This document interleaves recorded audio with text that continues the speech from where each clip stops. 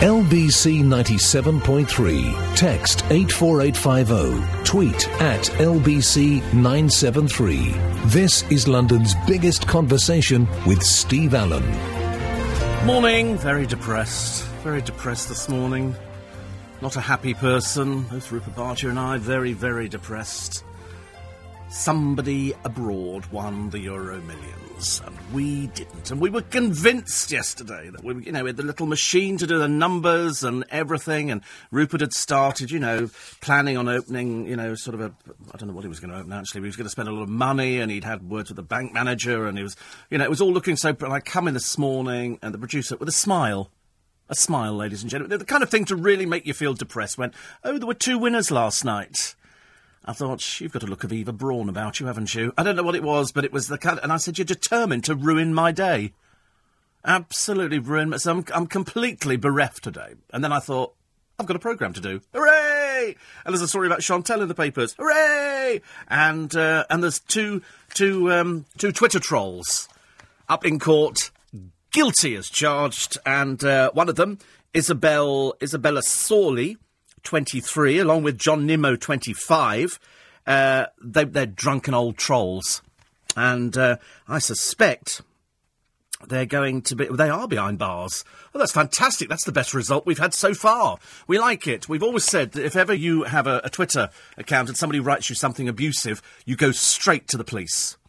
Straight to the police. And that's why, in the case of Isabella Sawley, I'll just remind you again who they are, Isabella Sawley and John Nimmo. They sent threatening, expletive-laden messages. At one time, they went over the line, I'm afraid. And so, in prison. And that's the best news I've heard so far. The police love putting people like that in there, because they think they're so big and clever, hiding behind Twitter, the trolls, and you get them straight away. Oh, God, Peter Andre and his bird, the really publicity-shy Emily Tos, has apparently had a baby. Big deal. Big deal. Old man gets girl pregnant. What more can I tell you? And it'll probably be on the front page of OK magazine. This is the 3rd child for Peter Andre. Better keep earning those pennies, love. I don't think the touring's going to be paying for it. But Emily, who's actually quite plain when you look at her, really. She's just got long hair. So she's apparently... They were having a baby, and, it's apparently they've had a baby. So you're going to be having all these dreary stories in OK magazine, because it's about the only magazine that's remotely interested in boring old Peter, old man and young girl. What more can you say about it? It's nothing. Apparently, in an interview last year, he told of his excitement at becoming a father for the 3rd time and the joy of Emily being able to breastfeed their daughter. Oh, too much information, pal. Too much information. To be honest with you, she doesn't look like she's got enough meat on her, to survive the Sunday roast. You've only got to look at her to realise it's, and Pete... he said I had a meltdown in Mothercare. I wasn't prepared for the breast pump. I nearly passed out when I saw it. Did you take a film crew in there with you, Pete? Because you generally do, don't you, love? Every time you go out shopping. A bit like Chantal going out on the town and taking a photographer with her. Because nobody's going to be following this old baggage, are they? But apparently she's had a meltdown at Waitrose. It's the first time, he said Peter, that I'll experience breastfeeding. I don't think that's true, is it, Peter? I think you're telling a bit of a porky pie on that one, love. I think you've probably done breastfeeding before. Probably a little bit difficult with the pneumatically charged Jordan, I would have thought. But so he's got three children. They're not the best-looking kids. I mean, I don't want to be rude. I'm not the kind of person, because I'm not the best-looking person either. But when you look at Peter Andre's kids, they're slightly not. They're a bit off the wall, aren't they? Especially I can't remember what they're called now. One is called Princess Tiamat or something. What's the other one called? Junior. That's really exciting, isn't it? It's as bad as Buddy Bear, I'm afraid. But Junior, who's already got used to the camera crew. I still think the funniest line in the whole series was Pete filming his calendar, because apparently some people still want to look at old men's bodies, because they buy the Cliff Richard calendar, and so he was having his camera shoot in the pool, because his agent quite likes seeing with his shirt off, and then they have to ask for the sock, because he was posing in Speedos, and they put a sock down the front. And so in the middle of this filming, he goes, do you have the sock? And she goes, yeah, I've got the sock. She said, last year we used a hanky. Well, how embarrassing if you can't even fill your Speedos out. Amateur. Although I do remember another great line. When he was in the jungle with Jordan, he did ask that question. He said, do you think I'm well endowed? And of course, I mean, she doesn't know diddly squat, does she? I mean, she wouldn't know sort of carrot from a cucumber. And she said, yeah, but you could tell it wasn't actually.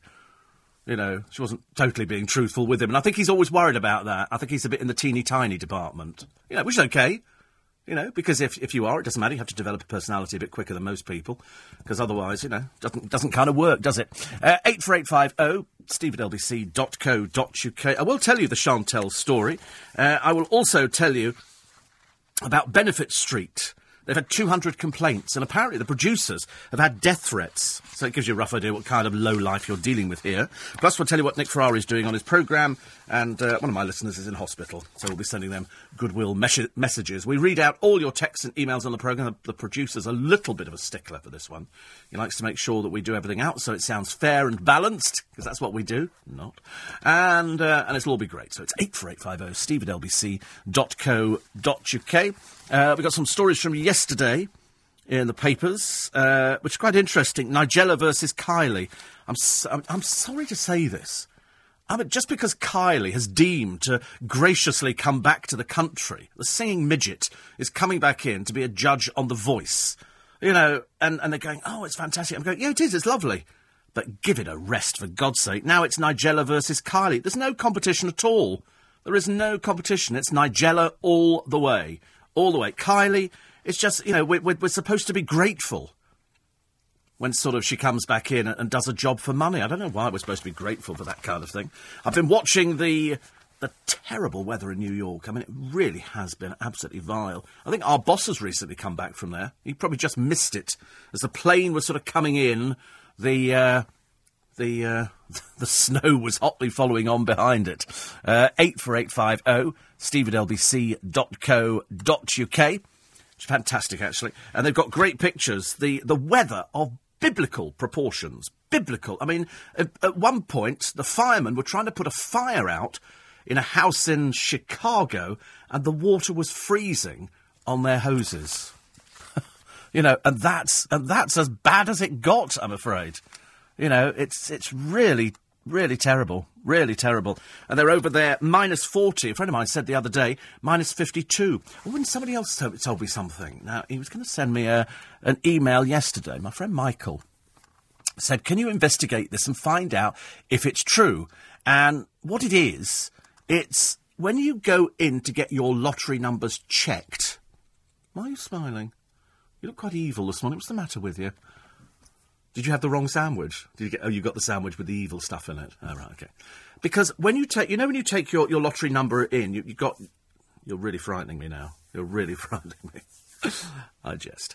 And you've got your lottery numbers, but on the bottom you've got your raffle numbers. And apparently, somebody said to me that the computer that they've got in the shops only checks the lottery ticket. It doesn't check the raffle numbers on there. Because what a lot of people do is they hand over their ticket to the newsagent, and you must almost make sure you get it back. Always make sure that they give you the ticket back. If you're a winner, it will go bing, bing, bing, bing, bing, and it will print off a little piece of paper. They give you, they show you the piece of paper, and they go, that's worth a tenner. But if it doesn't do anything, they just say, no, nothing on that one, and give it back, and you rip the ticket up and throw it away. But the other numbers on there, the raffle thing, the computer doesn't tell you whether they're winners. I don't know how you're supposed to I suppose those you're supposed to check yourself. This is what I heard the other day, so I'm determined to find out before the end of the programme whether or not this is an apocryphal story or whether or not it's actually true. You know, that's what I would like to find out. I'd like to find out. Because a friend of mine said, how many times they go, it's not a winner, and you rip the ticket up and throw it away. He said, but then when they come back with a you might have won on the raffle. I don't know how many unclaimed prizes there are. We know that 2 people claimed the Euro Millions last night. We're so happy for them. We couldn't be more thrilled. A pox on them and their family. Because, excuse me, they got 105 million. So what's that? That's 52.5 million. 52. God, blimey. What you could do with that, honestly. God, the fun you could go round the world, couldn't you, on a tea tray on that one. 52.5 million. That's serious nice money. That's very good. But you can make a lot of people very happy. Make a lot of people very miserable, I think, as well. But I like the idea. 84850. Patsy said, I'm very cross with you. We are wide awake, waiting for you to start. This is becoming a habit. I know. It's one that we've all tried to get into.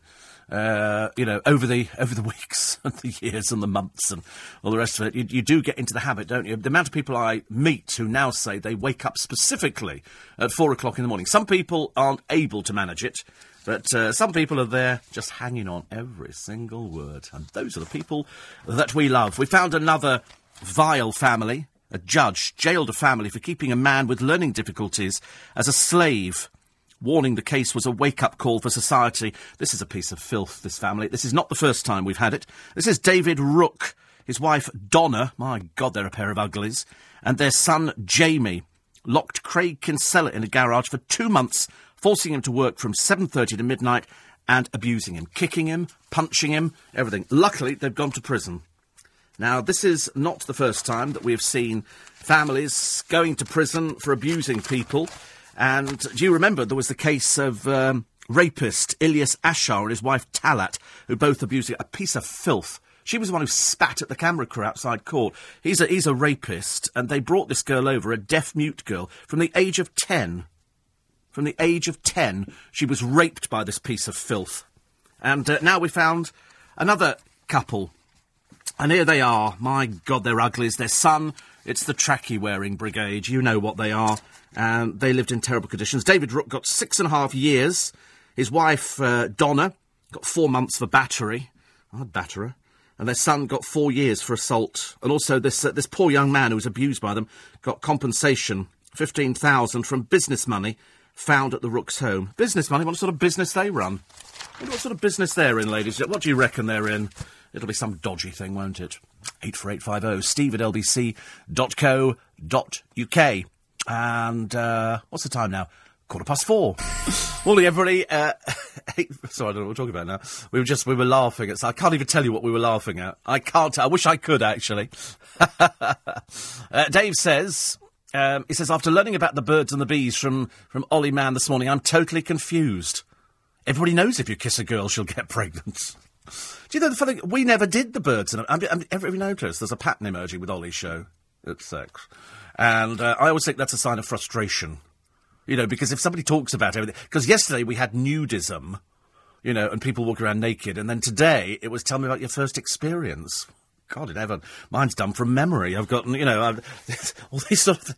People want to talk. We used to have a sex programme on LBC some years ago. And it all originated with Anna Rayburn. She was the one that pioneered sex phone-ins. And she would say words on the radio that you'd never heard before. And I used to sit there, you know, kids would sort of sit there at home going, did you hear what she said yesterday? Unbelievable, some of the words. But she was sort of breaking down the barriers, because if there's one thing we're not very good at, it's talking about sex. Because we're all a bit embarrassed, we've all got hang-up. I mean, I've long campaigned for us all to do this programme naked. They won't join in. They won't join, you know, and you think to yourself, well, you know, unless you've got 3, you know, who cares? But they won't do it. I did it once. I did actually do a naked programme on LBC, and we put it on the cameras. Well, it was like a meltdown. We didn't actually do it naked or on the cameras, but it's amazing how many people, hundreds, wrote in going, well, I can't find the camera. Like I was going to stand up and wave things around my head or something, like a helicopter, which is very unlikely. Would have been a small one. All the lottery and Euro numbers plus raffles can be checked on Teletext, says D. Right. 84850. And another one here. We're doing them all. Joe says, not true about the lottery raffle ticket. A friend heard this rumour and cannot confirm the machine checked them all. Well, I've heard it doesn't. And we've heard this from a shopkeeper, which is a bit strange. Marie says it's true about the raffle ticket. That is strange.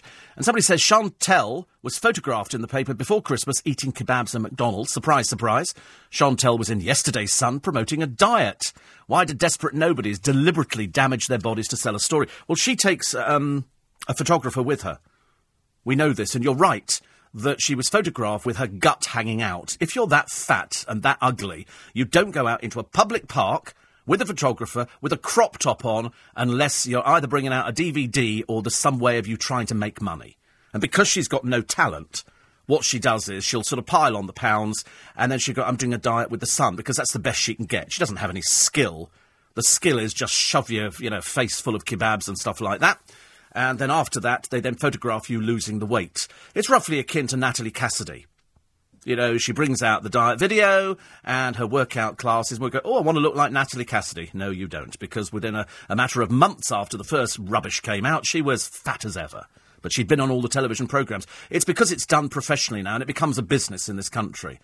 Sam Fahirs is on the front page of OK at the moment talking about her diet. Don't buy it. It's rubbish. Absolute rubbish. These people have no qualifications whatsoever, you know, to actually tell you how to lose weight. It's as simple as that. So don't waste your money. 84850. Malcolm says, did you see The Lying Game? It showed how the experts can read the body language of criminals. They have that Judy James. She's one of these people who circulates. She's a bit shark-like. She circles the daytime television programmes looking for an outlet, and she'll come on and tell you, because somebody... They use them at airports. You know, somebody's standing there in a queue. You look at body language. If they start sweating, that's the way it goes. And they think, oh, maybe they're actually carrying drugs. Mind you, in some cases, they are carrying drugs. 84850 steve@lbc.co.uk. So I didn't see The Lying Game, but I understand exactly how it works. Exactly how it works. I know exactly how it works. Because I've seen them on the television programme when they do the airport stuff and everything like that, which is great. So glad, says Dave, I've made it for your show. Thank you. And everybody else's. Everything we read out on the programme. We don't miss any. We really, as I say, the producer, he's a stickler for these kind of things. He's like a whip. Read them out. So we have to read them all out. So that's why this is the most popular programme in London at this time of the morning. This is the biggest audience of anything. We wipe the board with anything that is laughingly called competition. But I don't call sort of ex-television presenters competition, I'm afraid. I don't call anything like that. There's more barking mad people out there than you could ever shake a stick at. Let's quickly go on to another one here. Somebody says, you're no looker, Steve. That is true, I'm not. And I laugh all the way to the bank. I absolutely laugh all the way to the bank. I don't know why. You'd be anonymous. Are you frightened or something? Are you frightened that you have a name? What would that name be, I wonder? I don't hate Peter Andre. No, I laugh at Peter Andre. You miss the whole point of it. You know, we can't explain to the terminally stupid. You're not on Benefit Street, are you? Sort of smoking wacky backy this morning. I know there's quite a number of you do smoke the wacky backy out there. We've heard them. My God, they're crackpots. And Noreen says, did you see Chantel and her... I did. I'm actually looking at the pictures now. Matching animal print outfits. Photographer in tow, as always. Yes, look, here she is with her daughter. I mean, Chantel, claim to fame, she was apparently a Paris Hilton lookalike. No, she wasn't. And she went into the Big Brother house and had to pretend to be a celebrity. No, she wasn't. And then she's had 2 failed relationships, so a bit of a dimbo in that department. But, of course, the love of her life is her daughter called Dolly, who she takes out. And she then apparently went to Waitrose. It's an interesting story, this, because I always love these sort of stories. And she tweeted, can't believe how badly Waitrose treat their customers. Well, to be honest with you, I've never heard this in my life. You know, you might hear it from some stores, not of Waitrose. It's John Lewis Partnership. She says, I was reduced to tears by staff because I was on phone checking on my daughter. Stupid woman. So in other words, using your phone, and she was reduced to tears by the staff. Why? Her daughter apparently had tonsillitis. Why anybody would be remotely interested, I can't imagine. I was told to get out of the shop and refused to be served. I had to run out of shop, crying because of embarrassment. Waitrose have said there is no mobile phone ban implemented in the store, and Chantel's story is a fabrication of the truth. Well, of course it is. Have you ever heard of anybody being told, get off your phone in wait? I've never heard of that in my entire life. You could stand in the House of Commons on your phone in the foyer. But there again, I suppose, always desperately looking for some sort of store, and you ran out in tears, did you? Why is it I don't believe you, Chantel? Why is it that I just think that, I just think you're telling a fib, because I don't believe that any store in this country and anywhere operates a no-phone policy. And they told you to get out and wouldn't serve you. It's probably because you're naff, dear, that's why. I mean, to be honest with you, you're not really a Waitrose customer. You don't fit into the sort of the psyche of what a customer is. Everybody fits into a particular bag, of what it is. And if somebody said to me, where do you think she shops? I'd have gone Lidl. I would. I mean, it's no disrespect to Lidl, but she's sort of chav. And that's where I would expect she would go. I've been in Lidl as well. It's okay, I've been in and then straight out again. But they do some nice foreign biscuits. And I've been to Morrison's. Okay, in disguise, but I've been to Morrison's. You'd never go, Chantel, oh, she's a Harrods customer, would you? You'd never go, Selfridges at a push. But probably she'd be Primark.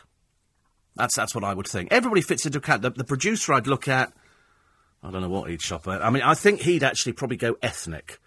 There'd be a lot of... Because he's just come back from Malaysia and he eats pui beans or whatever they are. What's that? What did you have? Is it pui beans? Lentils. He eats lentils. But, of course, anybody who eats lentils is slightly suspect in my book. Slightly suspect. Joe is sort of, is sort of fitness boy, but he will shove anything in his body. He goes through a desperate phase where he'll just... It was like... Yeah, I'll eat a sandwich. Yeah. What sort of... Doesn't matter, just eat it, cram it in. And then he'll eat chips and stuff like that. But he goes to the gym. So it's a bit of a dichotomy, isn't it? If you go to the gym, your body's a bit of a temple. And I would think that you would watch. When I went to the gym at the Barbican for about 6 months, I started eating this yogurt, frozen yogurt, because apparently it was really good for you and it didn't have many calories in. And we had a trainer. That's the only way you can ever work at a gym, is if you've got a trainer telling you what to do. If you just go into a gym and start doing physical, you get a bit bored with it and you don't do it. Our trainer that we had at the Barbican literally pushed us as far as we could, to the point of you wanted to kill him. You'd get in there and I'd put my little shorts on and my little singlet and I'd sort of stand there sweating profusely because I used to hate it. And he was going, right, off we go, three circuits, because at the Barbican Health and Fitness, they've got a complete running track which goes all the way around. It's huge, with a swimming pool right in the middle. And so you go, right, warm up, because you cannot use equipment unless you've warmed your body up, because you can do yourself immeasurable damage. Because I went to Holmes Place in Chelsea, and they've got all their equipment is computerised, so you put your details in and it talks to you. Well, I didn't go for a while, and the machine told me off for not being there. And you had all these things which sort of, you had to stretch your legs and your arms and all the rest of it. But you've got to do it, and the rowing machines, after you've been warmed up, you cannot do it cold. That's why you get lots of miserable-looking joggers out there, because they're sort of... I would love to, at the end of the programme, put a pair of trackies on and go out there and have a run. But to be honest with you, I'm far too tired to do things like that. So we don't do it, I'm afraid. We don't do it. We think about it. 84850 steve at lbc.co.uk. Another one here. Why do all... Ron says that the teacher tried to tell us about the birds and the bees. I couldn't see the point. I was never going to lay eggs or make honey. Yes, I don't know. Do they have sex education in schools now? Is that quite normal? Well, I don't think we had sex education. I don't think we did. It was all to do with plants and stuff like that. It was never actual... the proper thing. So, in fact, you came out of school, you learnt it all from your friends. I think Ollie's still learning it, which is slightly worrying. Whether I shall come round to a little bit later on this morning. I don't think it's going to be as bad as yesterday. Yesterday was another one of those days. I walked into Waitrose, because I'm a Waitrose customer, and the Marks & Spencer's customer. I walked into Waitrose to go and try and find some onion gravy, and it was lovely. Walked back out again. It was a monsoon going on. It was absolutely terrible. And then, lo and behold, it sort of brightened up a little bit in the afternoon. I'll tell you the onion gravy saga in a moment. It's LBC 97.3. It's Steve Allen's Early Breakfast. This is what London listens to, and the rest of the country too. It's 4:30. LBC 97.3. Text 84850. Tweet at LBC 973. This is London's biggest conversation with Steve Allen. Morning, everybody. I watched the Housewives of Orange County again yesterday. I must be a martyr to the cause. I love it. It's so bad, and they're so vile that you have to watch it. Steve, do the Asda delivery vans have dashboard cams as well as rear-view cams to spot people nicking the milk? Well, Kevin, the milkman, will tell you that people do nick milk. And unfortunately, if you're a milkman and you've got a milk float, when you're going to deliver, somebody just picks up a bottle and walks off with it. That's what they do nowadays. People steal anything. Although there was that one police force that we discovered who said... that they weren't prosecuting people because they were so desperate. Well, having not seen Benefit Street, the controversial Channel 4 documentary, there'd be no prosecutions over this at all. I could guarantee now, because as with all television programmes, as I explained yesterday, you all sign a waiver. It's, if you're in the Big Brother house, they can portray you any way they like. It's careful editing. And in the case of this one, police said they were considering whether an investigation... Well, stop wasting your time. Really, boys and girls, you don't need to waste your time on this one. Some people say they were tricked by filmmakers. Well, perhaps you're not bright enough to realise that they're making a film. Throughout the programme and the hours that follow, says Danny Long from Birmingham Police in a statement, like many people across the country, we saw the footage broadcast for the first time last night. Well, you're taking time off for it now and going off watching television programmes. He says, we've been inundated with comments from members of the public, many of whom are concerned about elements of the show which showed criminal activity. So in other words, there were people committing criminal acts. We're currently assessing whether the content of the programme can assist us as part of any ongoing investigations, or indeed whether any new inquiry should be launched in light of the material that's been broadcast. The work is ongoing. Viewers will have seen for themselves that my officers have already been actively involved with some of the individuals. In other words, there's a load of old thieves on the programme, which comes as no surprise to us at all. Somebody wrote on Twitter, why don't Channel 4 concentrate programming on real issues rather than propaganda? This is a real issue. It's people who don't get off their fat bums and get out there and get a job. They just sit there on benefits. Doesn't solve anything. If that's a real issue. Of course, the person who writes that on Twitter is a complete idiot and probably on benefits themselves. One says, have any documentaries been produced explaining how 2.5 million unemployed can share out the 0.5 million vacancies currently out there? Well, you have to be the best person for the job. I can't understand how stupid some people are. We've got loads of Polish people here, loads of Polish people. They're currently working in, well, across the board. They're working in the coffee shops, they're working in the supermarkets, they're all over the place. So there's jobs out there, and there's this street, and it's certainly not alone, with a load of people, not all of them, but a load of people on benefits. Take them off benefits, get them out working. There's always something you can do. Always something. They just go, I can't do it. I'll have another fag. Yeah, can't be bothered. And they're the sort of people, they'd have no respect for the police. They have no respect for anybody. They thieve, and they just sit back and become fat, lazy and bloated and expect everybody to do something for them. They can't actually do it for themselves. For all you hard-working people out there this morning, who get up and go out to work. You don't seriously think that all this lot want to get up every day of the week, at stupid o'clock and then come into work and sit there. Given the choice, what would you rather do? If somebody's going to pay you the same amount of money, you want to sit at home. No, they want to do something. They want to contribute. And so that's what they do. These people who sit there, you know what they are. You've seen them on the Jeremy Kyle show. I mean, that itself is just sort of a celebration of low-life England, I'm afraid.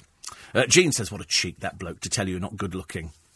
Tell him to send a photo of himself, nasty little man. I suspect it's a woman, actually. Judging by these two people on the front of the paper today, the Twitter louts, there's all sorts of people who do abuse. And you find them. Once you found them, you go to the police. The police take them to court. And if it's anything that is grossly offensive, they send them to prison. It's fantastic. I love it. We've heard about a gang of benefit claimants invited to a local pub, only to be told their benefits were being cut. Yes. I mean, well, don't the police do that to catch people? Don't they say you've won something, and then these people turn up, and it turns out they're just trying to catch criminals? Works every time. So Channel 4 said if any tweets, they've said, about this programme cross the line into specific threats, they will prosecute, they will take action. Because if somebody sends death threats to the programme's participants or sends them to the programme makers and the producers, you have them in court very quickly. You make sure that they lose their job, so that gives somebody else a chance to have a job.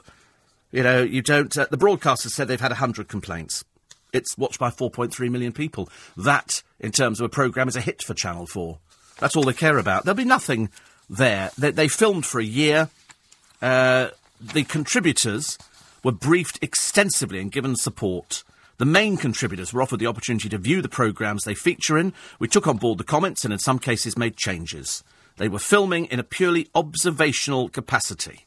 At no stage was criminal behaviour encouraged or condoned. All contributors were briefed that if they carried out criminal activity on camera, it could result in criminal investigations after broadcast. But the trouble is you're dealing with people who don't understand that kind of stuff. They're a bit too stupid. They seem to think that it's the way forward. They seem to think this now makes them a celebrity. To actually be... it's like people who go to prison. Somebody was telling Ollie Mann earlier on that people go to prison so they can get a council house afterwards. So they deliberately commit acts, and of course, they are too stupid to realise that the rest of the country are laughing at them. But among the people they hang around with, they think they're really clever. Yeah, been to prison, done this, done that. And you think, you are pathetically stupid, aren't you? You are, definitely. 84850, Danielle says, I never thought I'd be waking up at 4 to listen to a radio show. Well, there you go. Nice to change people's habits, isn't it, really? I mean, it just goes to prove that, you can get an audience at 4 o'clock in the... Easy peasy, lemon squeezy. I keep pointing out to people who go, oh, it's very early in the morning, there's nobody out there. You go, are you stupid? This is London. It's a 24-hour city. There's as many people out there now working, putting all the stuff into the shops for all you lot to go out shopping later on. It's always been 24-hour city. Years ago, you go down Fleet Street, you couldn't... I mean, at night time, it was busier than daytime. Fantastic. 84850... steve@lbc.co.uk. Somebody says, saw you in the Barmy Arms on Monday. I don't think you do. I've not been in the Barmy Arms for ages, so you definitely didn't see me in the Barmy Arms on Monday. Perhaps you're looking at somebody else, Poppet. He says, this is somebody called Mickey. I was definitely not in the Barmy Arms on Monday. I've not been in the Barmy Arms for about the last time I nipped in there was Christmas. To see some people, some listeners who were having lunch in there, but definitely not on Monday, I'm afraid. So God knows what you were looking at. Did you see the... Ian says how stupid Linda Nolan looked when she tried to stir the house against Jim Davidson. I thought didn't they arrive in together? Weren't they chained up together? Linda Nolan... the years have not been kind to Linda Nolan, I fear, I'm afraid, which is very sad. And Paul... And... says, I went to Waitrose for years every night for food. Well, you shouldn't do, you tight-fisted so-and-so. What's the matter with you? Go out and buy food. I hate people like you. You go around, you got any free food? Oh, free food. Anyway, he said he was then turned away because I was eating too much. Well, I absolutely agree with you, you low-life. You should get out there and start cooking your own food. Fancy going to Waitrose for free food. You knew I'd say that because you're that stupid that you'd have to write something like that. I go there every night for free food. Ugh. Oh, dear, I'm saying the pond life, it's still there at this time of the morning, isn't it? Oh, did you go round Kentucky Fried Chicken going, you got any free chicken or something like that? Rachel Riley, her marriage collapsed, and they've now put the love nest up for sale, £395,000, and there is rumour that she's become a little bit close to the person she was dancing with. Big surprise there. And Nigella Lawson's former aides... said they didn't feel guilty over the TV chef's cocaine-snorting admissions. Francesco Grillo, cleared of this credit card fraud, said Nigella was very brave. I think she was very brave. Big Brother star, she's not a Big Brother star, she's another pathetic waste of space, Sam for Ears, and her sister Billy are planning to make a Kardashian-style reality TV show. Pregnant Billy says she and Sam will appear on The Only Wears Essex, but the spin-off show will feature just their family. Oh, God. She said... Towie is great, but you only get a glimpse of our crazy, mad family, and there's always so much going on. Doesn't appear to be anything going on, darling. You just appear to be going out for a photo shoot. I predict your family life is as dull as you are, unless you're going to show us you getting pregnant, but I think that's highly unlikely. Very boring family, very boring. We'll come back to Jane Moore a little bit later on this morning, because we like Jane Moore's column, and we weave all your texts and emails in on the programme. Everything is read out. We don't leave anything out at all. And a formula for bums. Oh, it's Kelly Brook again. Oh, I'm so bored. Every time I see Kelly Brook out there, I think, if you spent less time going out and more time working, it might be a lot easier. Although her agent, Jonathan, will probably tell me she works all the time. But I'm just bored with Kelly Brook.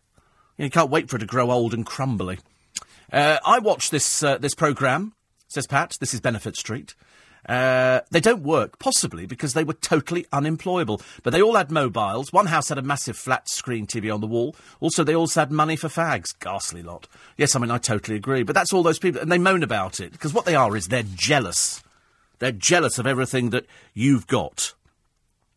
They are the sort of people who sort of, watch television and go, I want to be like that, I want to be famous, I want to be this and that. Because you see them, as I say, on the Jeremy Kyle show, he seems to applaud these low-life scum. And they put them on there, and I think to myself, I'm sorry. If I was running the country, I'd have people off benefits so blooming fast. I'd be out there, I'd have the police patrolling the blue badge people. Every time somebody pulls up and sticks a blue badge, I give someone wanting to see, I want to see the photo on it. Is that your photo? No. Right, we're taking away the blue badge. Start paying like the rest of us. Did you remember Keith Vaz?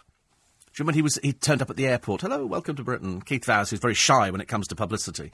And I do love the story because the man that he welcomed, who is Spirescu at Luton Airport. Hello, welcome in. He's a brute who beat up his lover, I'm afraid. He's a crook. Fantastic, isn't it? Well done, Keith Vaz. Another cock-up. Poor soul.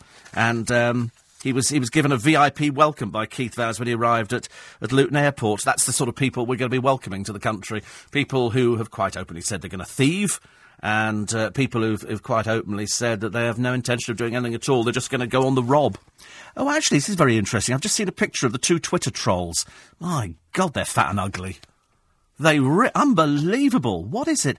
Isabella Sawley, 23. Grief, you are one hell of a minger. And John Nemo, he looks like he's the sort of person who sits there writing this sort of vile stuff. Why is it the ugly ones? Why is it the ugly ones? Oh, horrible. Here it is, the Benefit Street. 99 properties, 13 nationalities in the street, 90% of them on handouts. 90% of them. And the reason, is that they just can't be... I wouldn't mind if they were elderly or infirm, but they're not. They're absolutely not. There's somebody called Smoggy, and then there's some hard-faced old woman who's young, but she looks like she's got a lot of chips on her shoulder. Then you've got Mother Hen, White D, whatever that is. James Turner Street, disgruntled residents, Mark Thomas and Becky Howe. But it's James Clark and Smoggy and D. Roberts and people like that. They've got those sort of minging faces where you think, nothing would be perfect, would it? But, unless you won the lottery. And in which case, then you just hope that they lose it all completely. It's awful. I don't know why we show these programmes, but it does reflect society today, that people don't want to work. Ant and Dec are getting ready to... it's another advert for Morrison's. I wouldn't mind, but they must be making a load of money, Ant and Dec. Why do they do adverts? Because they want to line their pockets even further.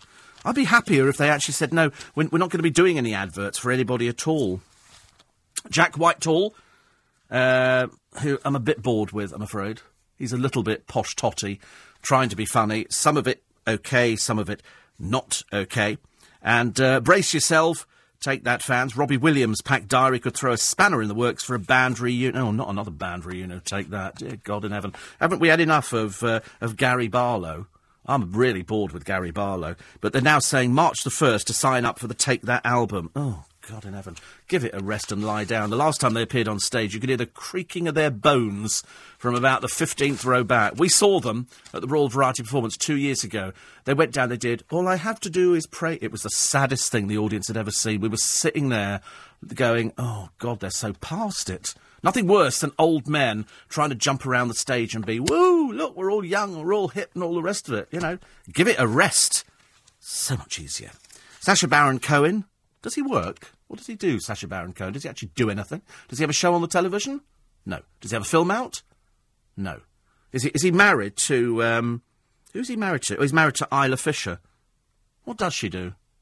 Nothing. She's an actress, is she? Oh, right. What's she done? Oh, she's in Home and Away. OK, great. Oh, she was in Home and Away. And she does loads of movies. So she's big, successful Hollywood star, is she? Is she big star? Oh, she was in The Great Gatsby. Wow. What was she in that? She was in... You don't know. Don't know. Do you like her, Joe? Do you think she's nice? Yeah? You like it? OK. Sort it out for you. I think, actually, she's happy with Sacha Baron Cohen. I'm not a fan of Sacha Baron Cohen. I don't know why. He did that Borat thing. I just found it excruciatingly embarrassing, I'm afraid. But there again, I found... Who's that bloke who shouts into his telephone? Hello! Is that... Dom Jolly? He's about as funny as some horrible disease, isn't he, really? Oh, that's nice. What's this a picture of? Oh, it's toys for the World Cup. I couldn't be less impressed, I'm afraid. Couldn't be less impressed by the World Cup. But here they are in Tianchang. Do you know, I so want to go to China and go around these little factories that must be turning out all this stuff. I just want to see how they work. I'm curious. All the stuff that arrives over here, I want to see how that works. 84850 steve@lbc.co.uk. LBC 97.3. This is London's biggest conversation with Steve Allen. I love it when you read a story in the paper, ladies and gentlemen, and it says, Laura Brett, ex-EastEnder, has not ruled out a permanent return to the square. I don't even know who she is. I don't know who she is. Is she the one that was going out with Ian Beale? Oh, she is. Oh, right. I didn't even know she'd left. Oh, she played Jane. Oh, I liked her. But anyway, she left the soap in January 2012 to star in Waterloo Road. Oh, no, she should have definitely stayed in EastEnders, definitely. Vic Reeves says the Bee bosses were a bunch of fools for acting the comedy panel show Shooting Stars, but now they're having the last laugh. I watched Birds of a Feather the other day, and I wasn't sure if I was watching an old Birds of a Feather or the new Birds of a Feather. I found it a little bit disconcerting. I tell you who's been out of the limelight, Joey Essex. But he's returned. He's left Australia behind for a 10-day trek through the Ugandan rainforest, filming I said he was doing this thing about monkeys. And to be honest with you, I think that's about the last you'll hear of him. I think you'll suddenly realise that there's nothing going on between the ears at all. I don't think that will happen. Simon Cowell's arch-rival Simon Fuller has vowed he will never take on the X Factor in Britain by relaunching his original show, Pop Idol. I like him. He gave an interview to somebody the other day. I was furious that it wasn't me, actually. 84850 steve@lbc.co.uk. Deanna says, good morning, Steve, the voice of reason. I know.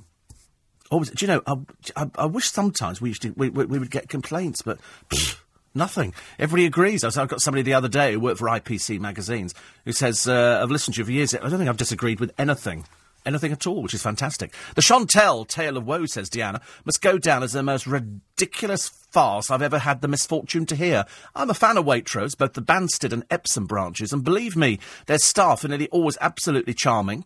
The mobile phone saga just doesn't, oh dear, ring true. This is Chantel saying that they told her to stop using her mobile phone, and she ran out of the store in tears. They weren't going to serve her. I've never heard anything so... I mean, she is permanently stupid, though, isn't she? Let's face it. She said, in the unlikely event that a new assistant doesn't make the grade, he would rapidly disappear and probably end up in the Tesco Express down the road. Chantel has never been a celebrity. She must be desperate for any sort of publicity, but will probably end up, you know... I suspect she'll probably end up going bankrupt or something like that. She's a complete and utter waste of space. Really just ridiculous. You know, the silly picture of her in the... I mean, she's just a fake. She was a fraud to start with. She hasn't changed, I'm afraid, now. I've never heard of a phone ban in anywhere, and as Waitrose have politely pointed out, she's wrong, I'm afraid. She's absolutely wrong. Somebody says the only good thing about being on a call-out at this time of the morning is I can now listen to the legend that is the Steve Allen Show. It is true. 84850 steve@lbc.co.uk. Does Kylie realise the voice is the poor man's X Factor? I don't think she's... I mean, you know, much as though we like Kylie Minogue, I'm so bored with opening up the papers, reading about her again. So she's going onto a programme for a fee, and she's sitting there judging people. That's the end of it. Who cares? You know, she doesn't really contribute much to anything in this country. I really don't, I'm afraid. 84850 steve@lbc.co.uk. Another one here. I'm listening, says Neil, to the Steve Allen Show. Oh, I forgot to use my phone, actually. I can't remember if I twittered yesterday. I can't remember if I twittered. Did I twitter or tweet? Sorry, I didn't. I don't twitter. I tweet, so I have to remember, actually. Looking forward to my tea. We've got afternoon tea at the posh London Hotel on Friday, which I'm very much looking forward. Welcome back to Twitter. What the dickens is going on there? Wait a minute. Cancel. Oh, dear, honestly, I do hate it. When the phone doesn't do something that you really want it to do. And I now don't know what it's doing. Sometimes, you know, things happen on your telephone and you start going, what the dickens is that? Why has that occurred? And I can never find out what it is. Oh, is that Steve? Oh, right. Oh, you've got that up on the screen. Is that my... How'd you get that? Oh, right, OK. Look, me and Ant, me and my bank manager, me with rugby people, me with... I don't know, the dickens that is. Was that the last tweet I did, 12th night? Can't be the last tweet, is it? Look, that's me on the roundabout. Look like Arthur... Shut it. Look like Arthur Daly, don't I, on that roundabout? And then somebody wrote, oh, dear. I don't know why. I liked it, actually, because somebody said, turn round, we'll take a picture. So I turned round and I took a picture. What's the matter with you? I like the other ones, though. I like that one. That's quite a nice one. Oh, it's quite big there, isn't it? He takes a good picture, doesn't he, Ant? Sort of. You like people with the tea cosy on their head. Looks all right, I suppose. Yeah, that's great. Again, I'm looking like a bit like Arthur Daly. Doesn't really help.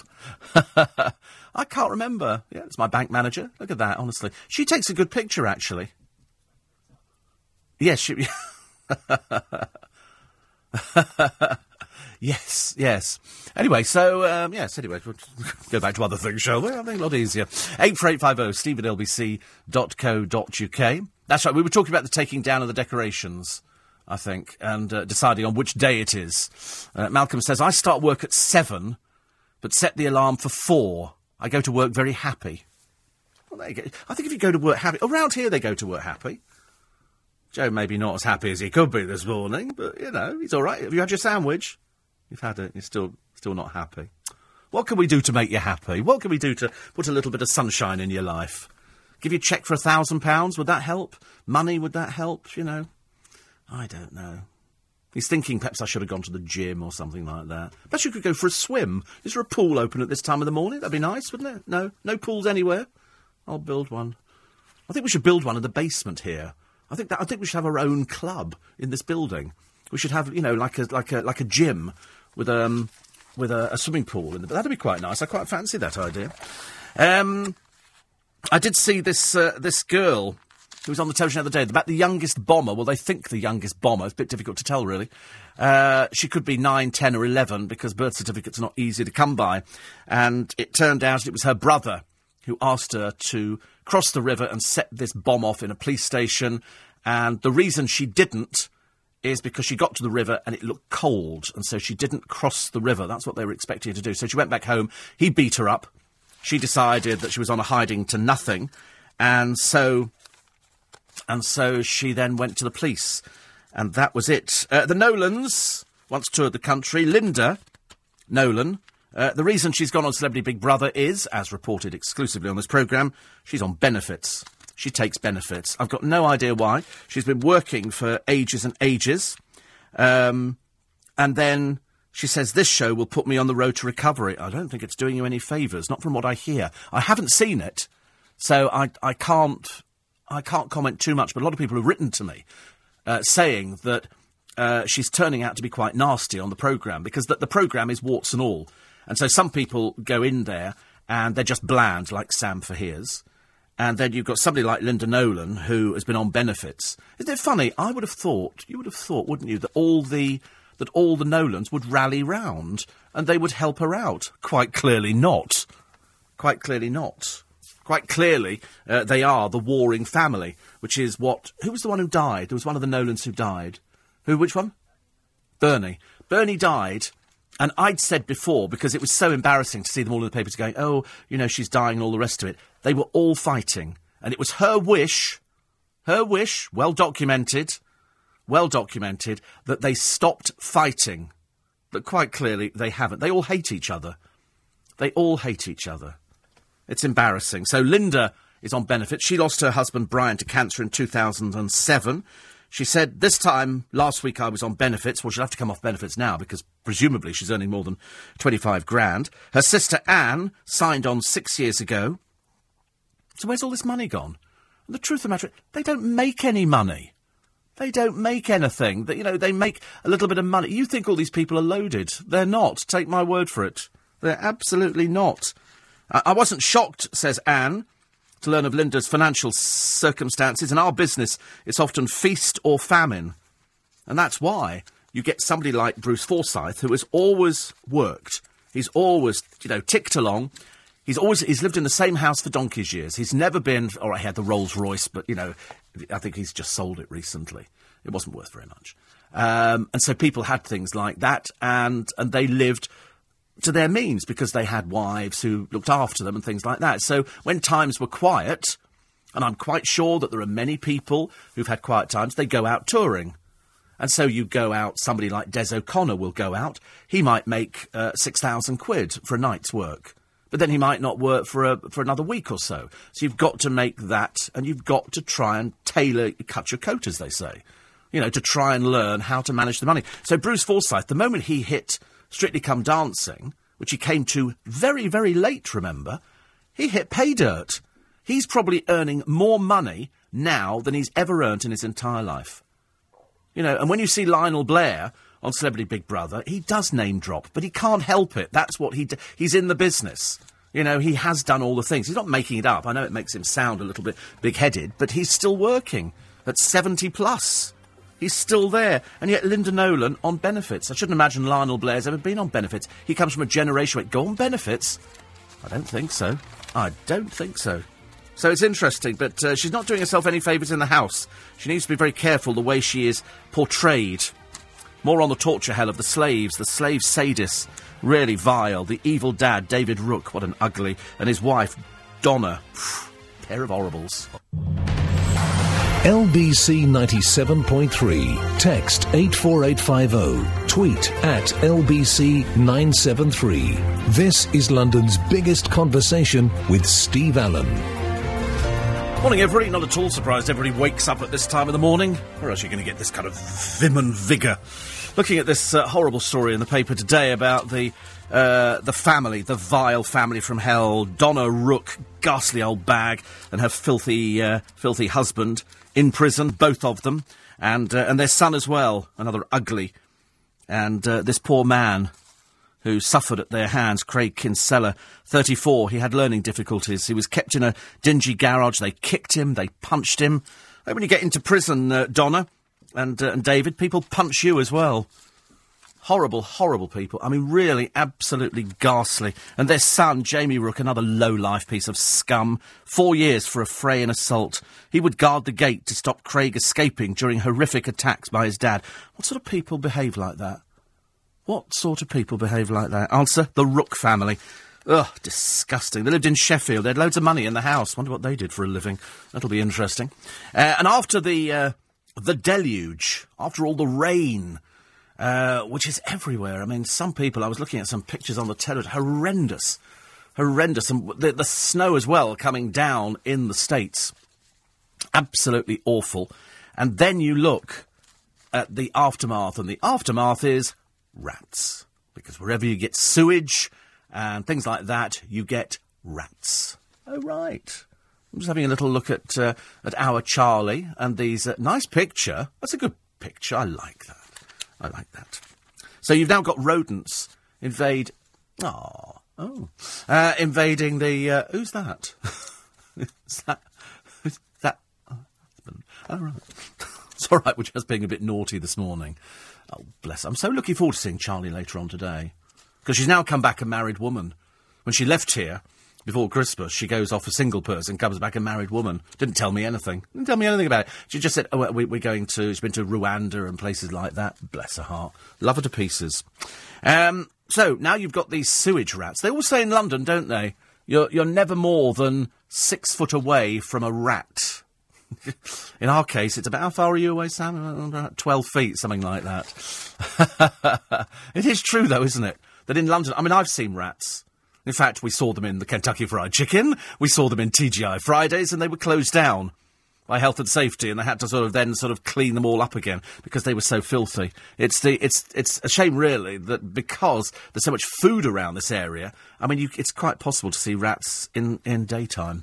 Not so good, I'm afraid. 84850, steve@lbc.co.uk.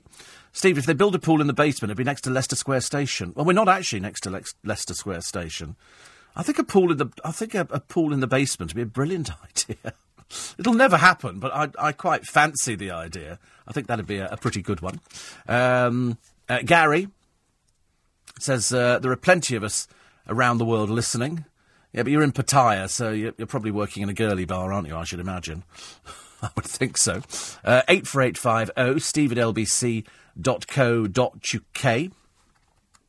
Somebody here who says, I enjoyed your very good explanation of truth as an absolute defence in libel. Well, we've changed our libel laws now. You know, and the person who has been libelled, or they think they have to prove... This is the hilarious side of it, and that's why it's absolutely fantastic for freedom of speech. They have to prove beyond a shadow of a doubt that their life has been affected by the comments. If they cannot prove that, thrown out. So that's the way it is now. So they've now changed it after all these years. So for all those people who go, ooh, you can't say that about somebody, they're fat or they're this or they're that. You can. You absolutely can, because it's that freedom of information. It's a case of you can tell it like it is. You can't tell lies about somebody. I can't say, for example, that the producer is a compulsive thief and steals. That would be an untruth. In the same way that if I said he was a bit of a looker, that would be an untruth. But, you know, as long as you don't do that, none of the... It makes me laugh when somebody writes in occasionally and goes, I'm going to complain about you because you said you this. You think, well, you're just going to make yourself look stupid. You know? I mean, the UK system is different to America. Somebody says, you're very smart and you look fine. Why did somebody say you're not a looker? Because they think it's going to hurt you or something. They're a bit sad and stupid. You know, it doesn't really matter what people say about you now, because it's water off a duck. Who cares, honestly? You'd have to be a bit thick, wouldn't you, and a bit dim. You know, but it's what it is now. So now that they've actually changed the law, and it came in on the 1st of January, they've got to prove beyond any shadow of a doubt that their life has been affected by those comments. If they haven't heard them, their life is not going to be affected. So I think at 4 o'clock in the morning, you're pretty safe. You know, unless you're going to say something so ludicrous, let's say like the producer's a criminal and goes out from here and steals cars, you know, that would be a blatant lie. And I obviously wouldn't say that, because that'd just be dumb. You know, and if I said, you know, he's a fantastic producer, you could probably have me on that one, I think. Yeah, you could probably get me on that one.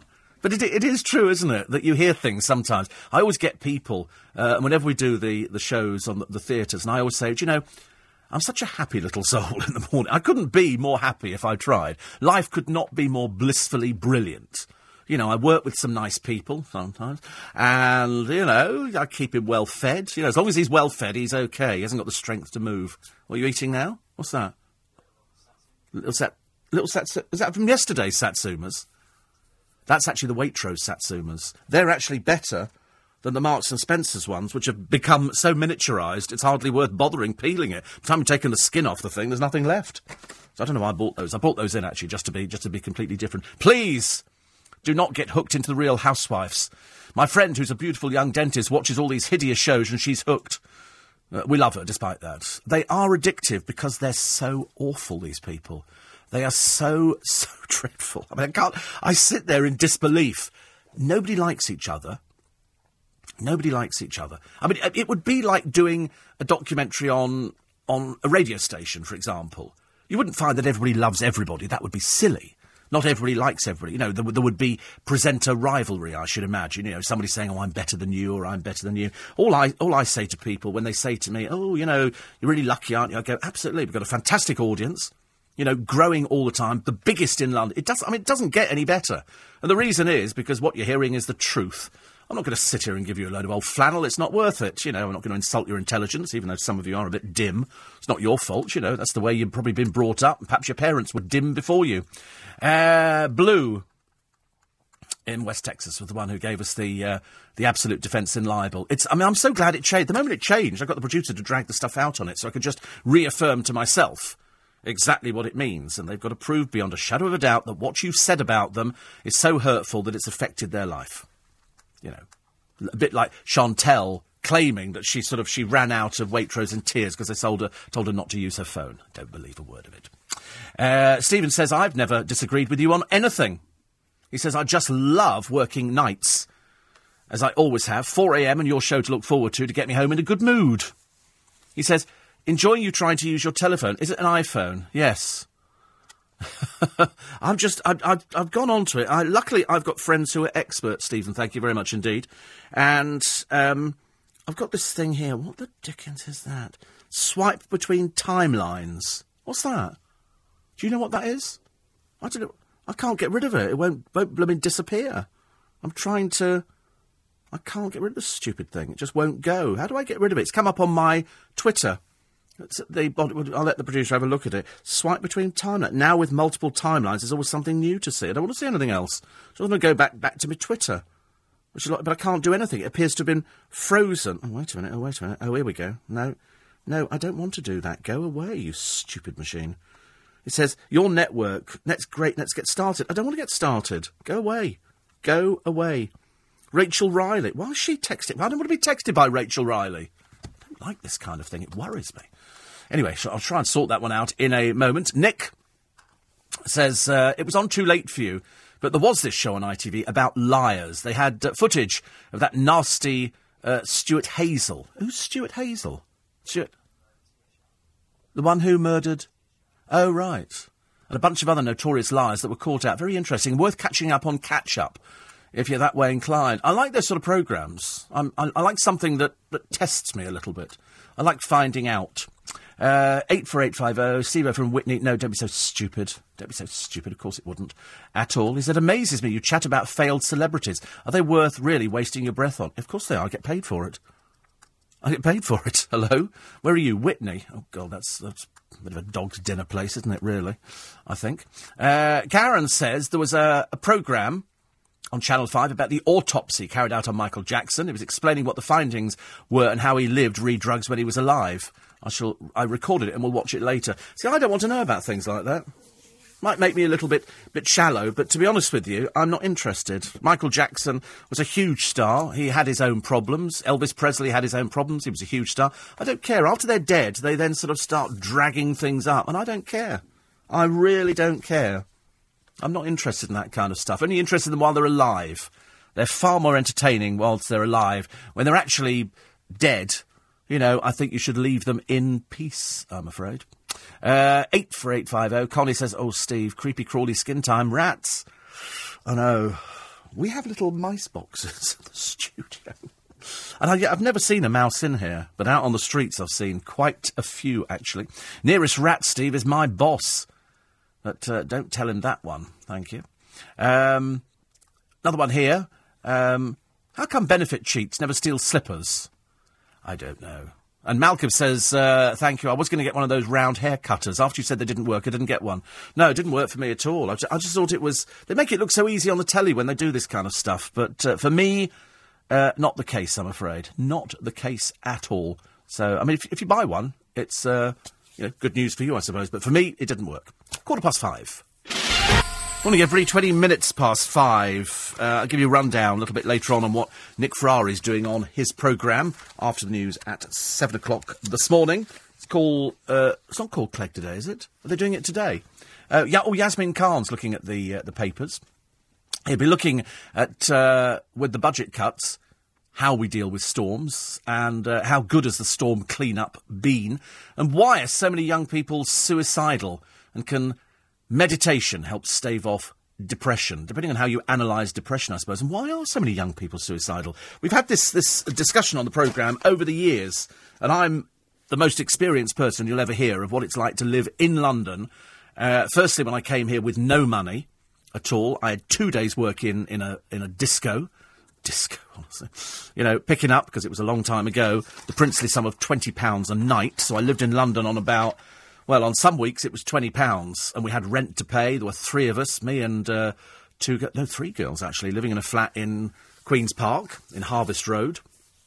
First time I'd ever been away from home, and no money. I mean, literally no money. I mean, now, obviously, things completely different. But I can remember opening the fridge, and the girls didn't cook. They were all dancers at Arts Educational. We had nothing in London, and I can remember listening to miserable music and staring out the window because we didn't have any money to go out, but we didn't worry about not having any money to go out. As long as we had enough money to buy a packet of chips or something like that, that seemed to stave us off, and we seemed to get taxes, so presumably we must have got money from somewhere. But I can remember listening to Barclay James Harvest, and I love Barclay James Harvest. I'm a bit of a prog rock kind of a person, and listening to Mockingbird, staring out the window thinking... Do you think life will ever get any better? Do you think if I get a job on a radio station, I could be on Radio 1? I seriously thought about that in London. So I suppose when we say, why are young people suicidal, it's because if you're in London, London can be a really, really sad, depressing... Mind you, Kent's pretty close behind. It can be Berkshire's not too much better. But it can be really, really depressing. Because if you don't have any money, you see people out there getting drunk thinking, well, I can't afford to do that. I can't afford to do that. I don't think in my day we had so many people on benefits. People actually had to try and find a job. And I think I've told you the story before, that I got so desperate, one of the girls said, you've got to... Because I couldn't get up in the morning. Because you'd sit there watching a little tiny black and white television with no furniture. It was a furnished flat, but it was Dumpsville. I promise you, it was real Dumpsville. And the girls would dry their hair with a fan heater. We didn't have hairdryers or anything like that. There was no food in the fridge, nothing in the kitchen at all. We had some crockery in there, but I don't remember us ever having a meal in the place. And at one point, I was going to bed quite late in the morning, so consequently couldn't actually just get up because I'd be tired. And they'd go, have you been for any job interviews? And I go, no, I'll go tomorrow. And, of course, tomorrow never comes. Because once you get into the routine of not getting up to go to work and not getting up to do something, it becomes very difficult to actually get yourself out of that horrible cycle. So that's why when Nick talks about suicide, that's what you can understand it. Eventually, I did go for a job. I went to British Rail, I went to Paddington Station, and I applied for a job as a booking clerk. Well, to be honest with you, I was crap at school. I was the worst at school. I was very creative, but I had the attention span of a gnat, I'm afraid, so I'd stare out the window. So Steve did a lot of daydreaming. And so I go for this job selling tickets. How difficult can it be? Didn't get the job. In fact, to be honest with you, I started doing this exam thinking, why do you need to do an exam to sell tickets? But in those days, the ticketing system wasn't automated. Now it's automated. You know, you want to go to, Slough, then you sort of tap in Slough, single, off-peak, whatever it happens to be, and back comes the ticket. In fact, actually, I think ticket agencies are disappearing completely. Even at the station, it's all automated. I just top up my Oyster card and that's it. But yesterday, going back on the Hounslow train, we sat in a first-class carriage. Because if there's a first-class carriage and it's a local thing, you can sit in it. It's only when it's going to Reading, people have paid specifically to sit in first class. So, of course, it was great. So my friend Graham gets on. I text him, I go, I'm in the first-class carriage. He texted back, you're having a laugh. And when he got on the train, he went, oh, you're serious? And it's really quite nice, actually. But, of course, only... only going to Hounslow, they're not going to be charging you a first-class fare. But that's why, I suppose, it would be very easy to actually go on the merry-go-round of trying to find jobs, but looking for a specific job. And you think, why not? Just go for anything. It's a job. In the end, I did get a job. And I was working 5 days a week. And I was quite lucky, and that led on to here. So, and it's been here ever since. But absolutely love it. But now there is food in the fridge. Now there is, wine in the boot of the car and champagne and chocolates and stuff like that. Actually, I was giving chocolates away to everybody. I went to my dentist yesterday, gave him chocolates. Michael, the hairdresser, I took him chocolates in, and it's their dessert chocolate. Did I give you any dessert chocolates? We had them in the office. That's right, yeah. Very nice. The creme brulee is particularly good. And so I like doing that because I'm in that position now. So I can understand when people get themselves depressed, because you see people on the television, you see people with nice cars or this and that and nice clothes, and you think, I wish I was like that. But, if you wait, you can't have it all straight away. You cannot have it all straight away. You can only get it bit by bit by bit, unless you win the lottery. And as you know, I didn't win the lottery yesterday, so that's why not particularly good. David's in Walthamstow. He says, I've just met a tiny grey mouse in the kitchen. We stared at each other and then he ran off. Stuart Little. That'll be Stuart Little. He's alive and well out there. We used to catch them in our building off Fleet Street when we were down there. And we used to put them in a bucket. But, of course, little mice jump. Have you ever seen little mice jump? They used to jump out of the bucket. And they could squeeze themselves under like an eighth of an inch on the door. Really, really tiny. Which is great. So we won't be sending you a mouse box. 84850 steve@lbc.co.uk. Somebody says, can you explain, please, why the libel law affects you? Because you've always been funny and outspoken. Are there other things that you're now able to say? No, it just makes it clearer. It has clarified the position on... Before, people were clogging up the courts with, somebody called me fat, and they were going, no, go away, it was just stupid, you are fat. Somebody said I've got really bad hair. You have got really bad hair, Or it made me cry. Oh, grow up and go away. That's why. So they've stopped that side of it. It's really to stop the courts being clogged up and the police having their time wasted. The police have got more than enough to cope with, thank you very much indeed, without some buffoon going in there saying, oh, somebody on the radio said this about so-and-so, whatever it is. So now, unless that other person can prove beyond a shadow of a doubt that their life has been affected by what was said about them, no case. No case, which is good. 84850. You're not near Leicester Square Station? Well, we are, but it's a bit round the corner for us, I'm afraid. It would be great for commuters waiting for a train seeing Steve Allen swimming past. That'd be great if there was a swimming pool there. I could be a little bit... Actually, I'm not good at swimming underwater, I'm afraid. 84850 steve@lbc.co.uk.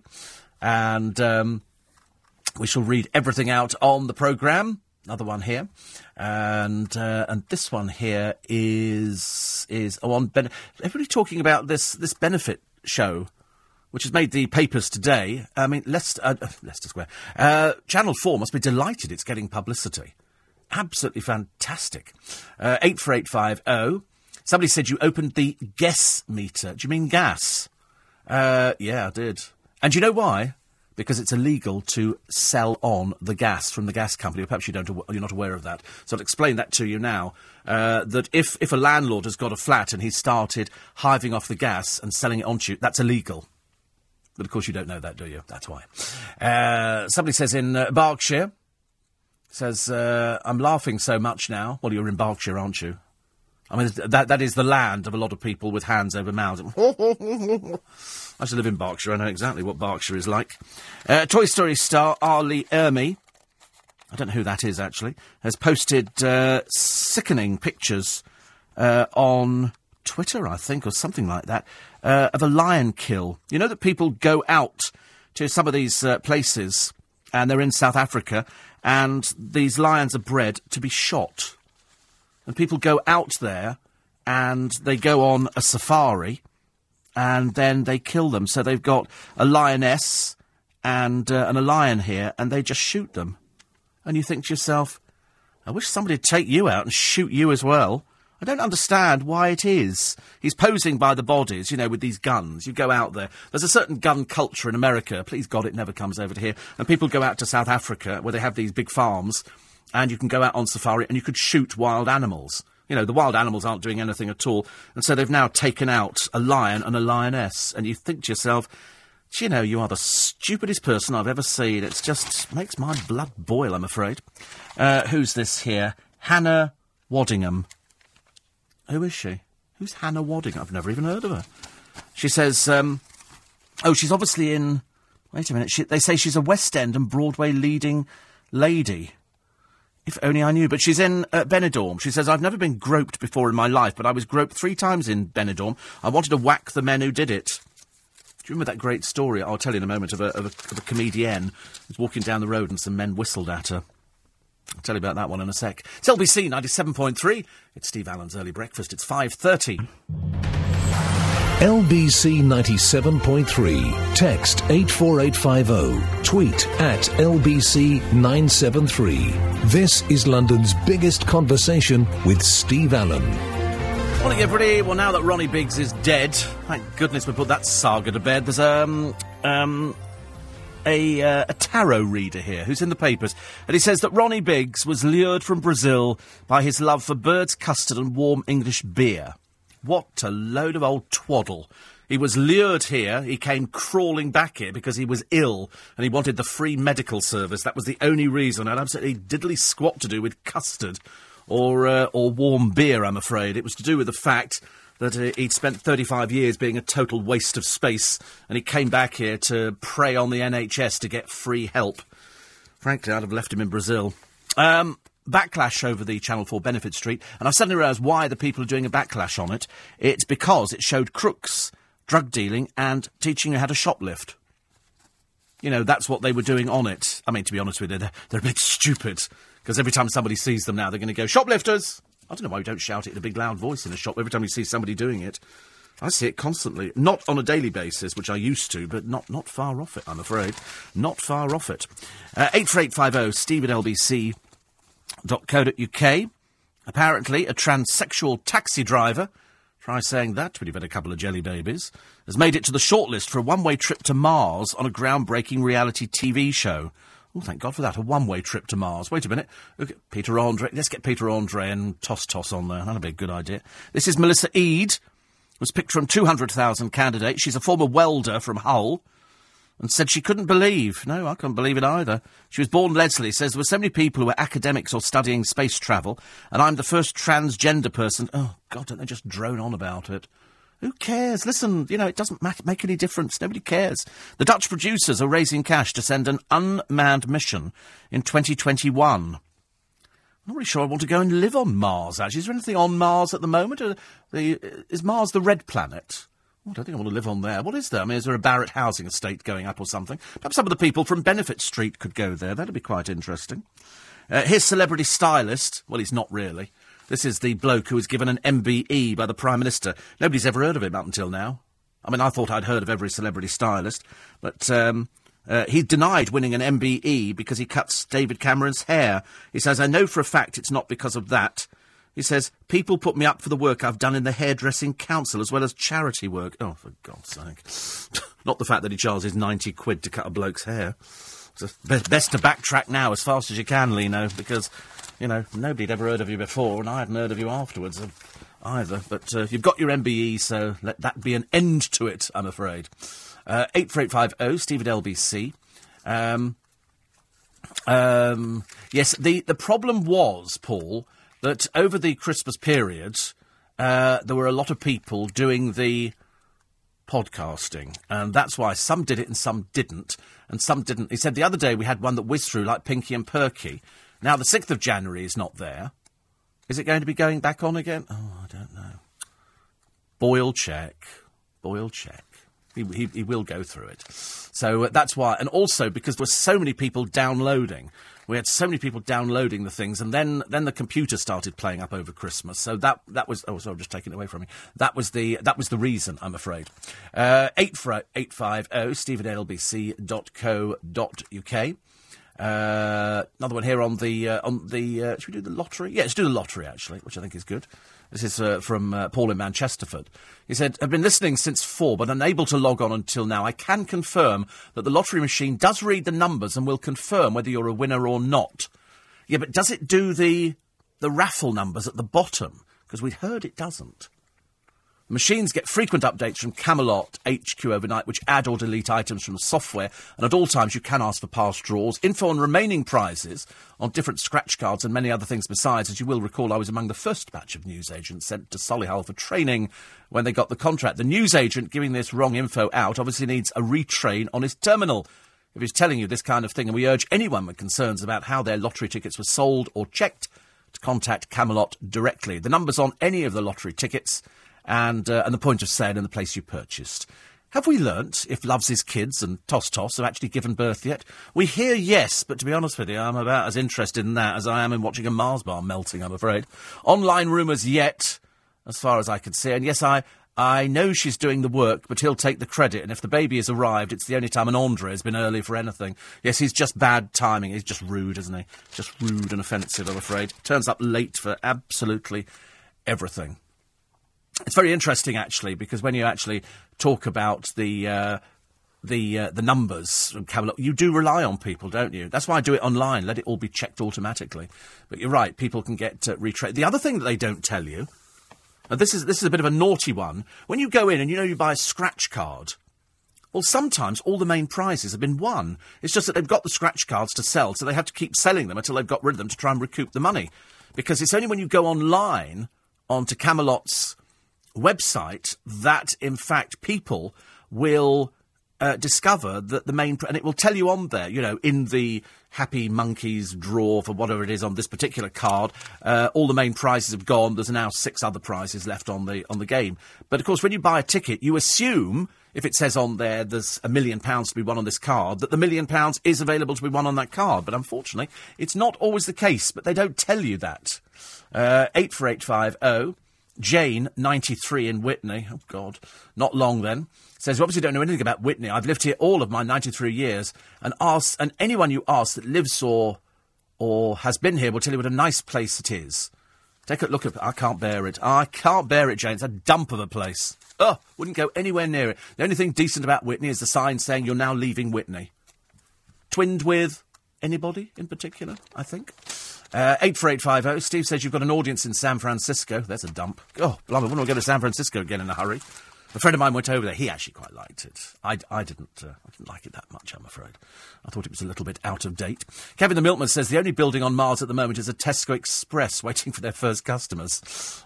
A circus clown ran through Benefit Street shouting, "Quick, quick, a lion's escaped." And everybody shouted, "Which way did it go?" And he said, "You don't think I'm chasing it, do you?" I was watching one of these police programmes. They were showing people stealing copper cables. Yes, actually, 2 people got not arrested, they got electrocuted. They were stealing live cables. I mean, to be honest with you, I laughed. 84850, steve at lbc.co.uk. And Another one here, which says, Ramsay's kitchen nightmares last night. Never seen such a stupid man who wouldn't accept his business was rubbish. I love those programmes. Don't you love it when Gordon Ramsay goes into a place and he goes, well, this food is awful. And they go, well, we've always served it like that. But the reason that they've called him in there is to actually sort out why the business has gone wrong. So I find them entertaining. I like the hotel inspector. I think I think she's quite good. And the other woman who goes in when people have got a big country house and they don't want to sell it, but on the other hand, they don't know how to make money out of it. And she goes in and she goes, well, have you thought about doing weddings? Have you thought about, renting it out for art classes or doing this or doing that or putting it up to film companies? That I quite like as well. And I did watch Come Dine With Me the other day with some stupid drag queen who was serving the biggest pile of rubbish food I've ever seen in my entire life. And then one of the blokes on the programme, who was a real dyed-in-the-wool heterosexual, said to him, he said, you don't really think you're good-looking, do you? And this drag queen got really... And I thought to myself, it's so funny because years ago, when you talked about drag, it was Danny LaRue. There were loads of other people out there, but Danny LaRue set the benchmark and set the standard. And some of his costumes came up on that Four Rooms programme, which has got all sorts of people on there where they bid for items.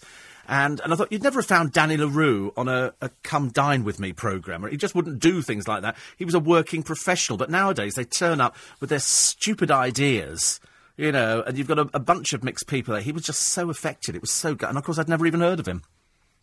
Terrible. Jane in Hales Owen, the onion gravy saga. So I had sausages and mashed potato because I'd seen it. People had talked about it.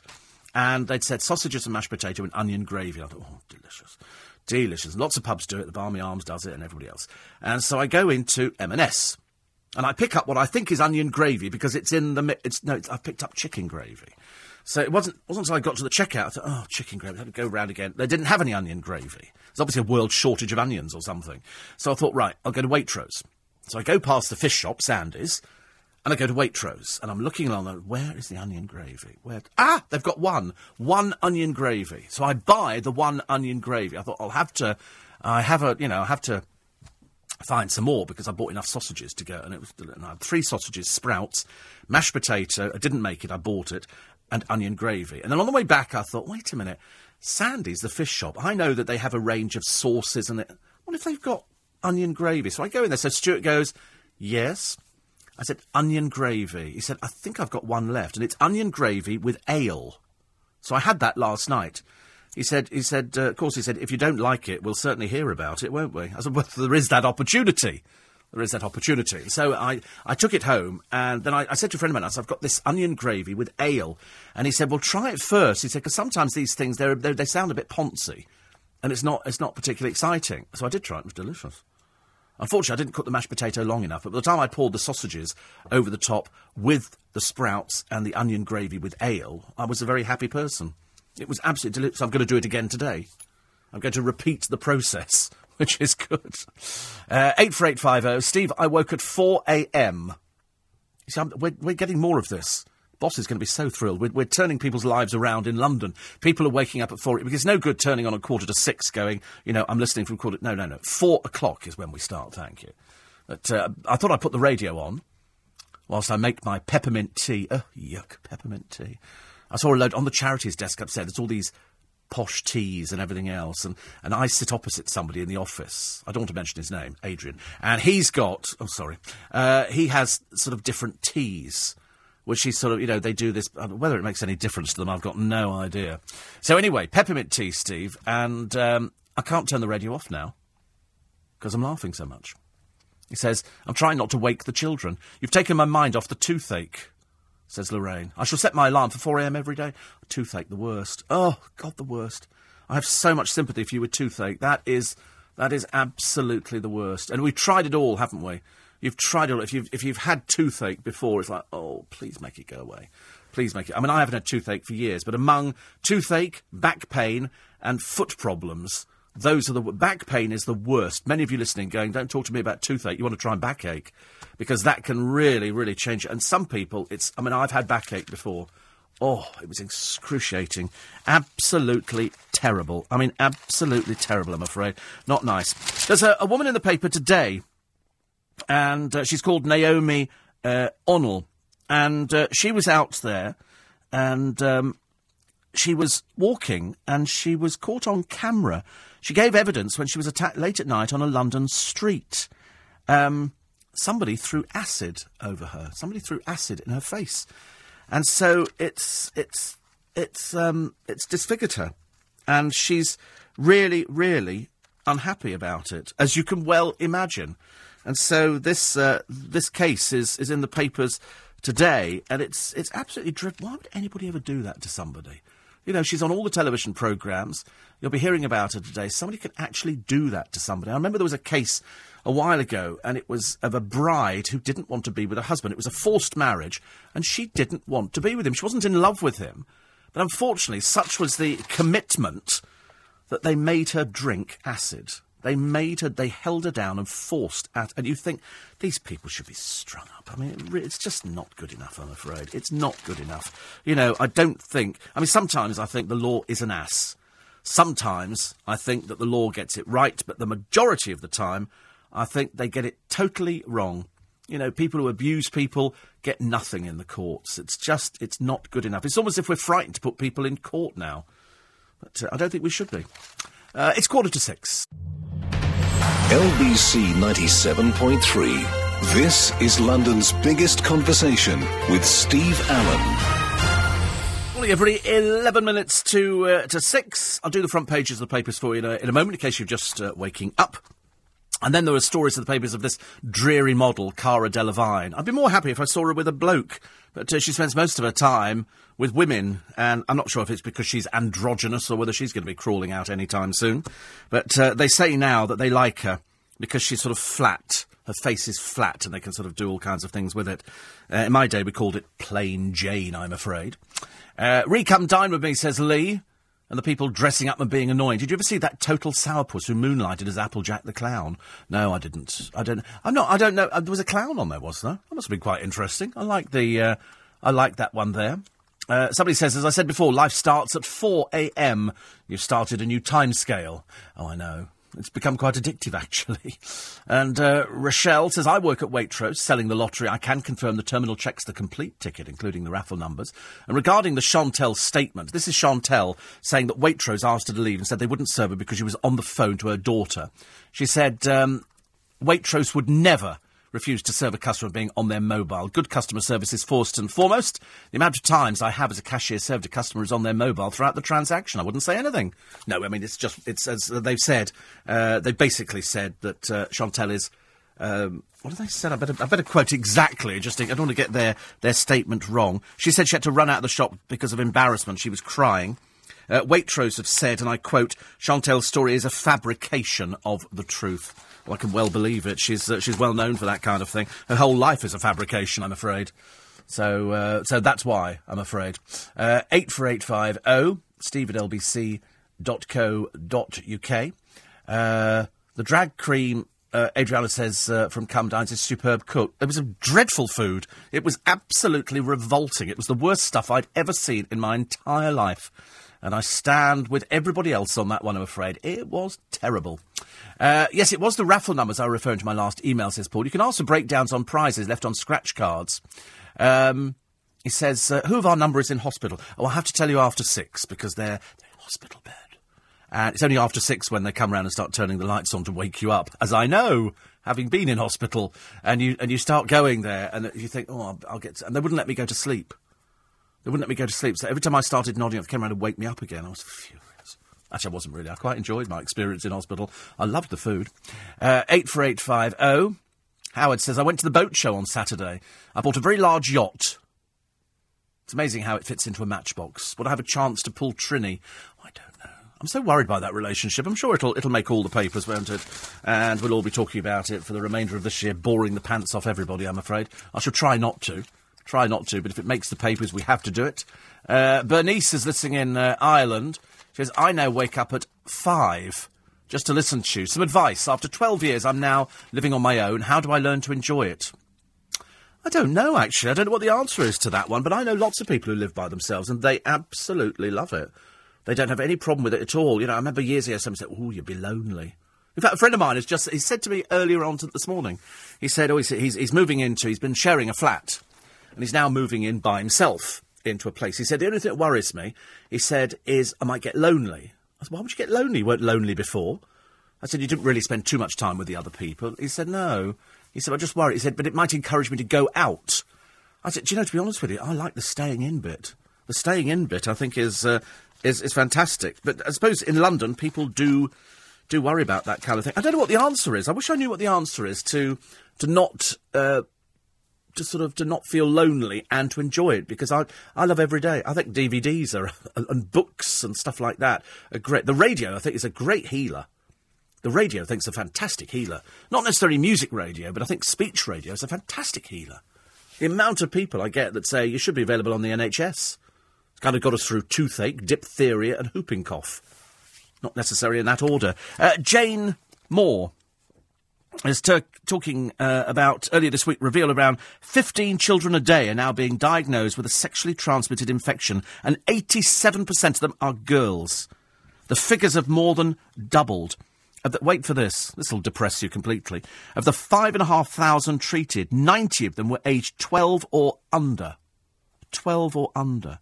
The rest were sexually active teens with conditions such as chlamydia, gonorrhea, herpes and genital warts. Begging the question, with an increasing number of celebrities peddling the sex without love message, will this deeply worrying problem escalate further?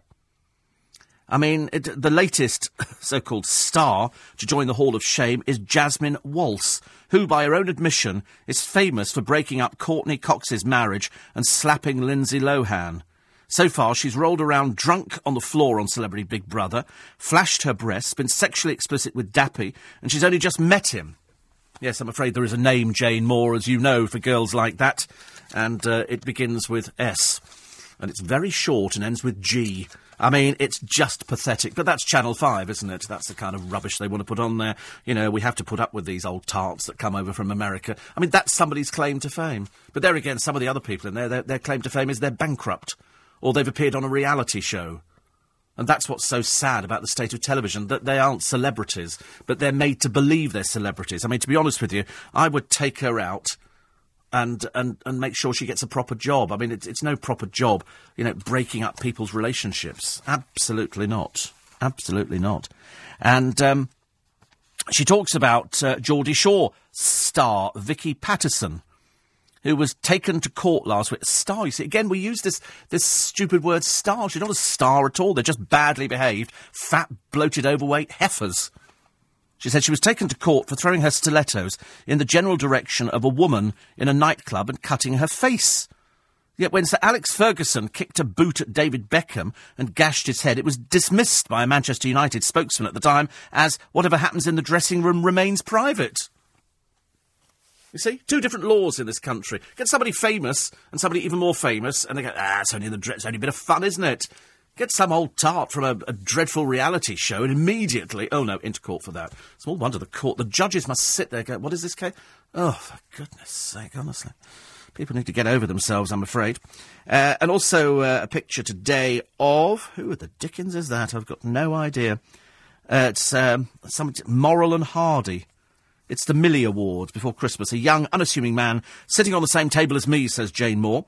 It was only when he was introduced on stage to present 904 Air Wing Tornado Detachment with the best unit going that I realised it was Brit-born Hollywood star Tom Hardy.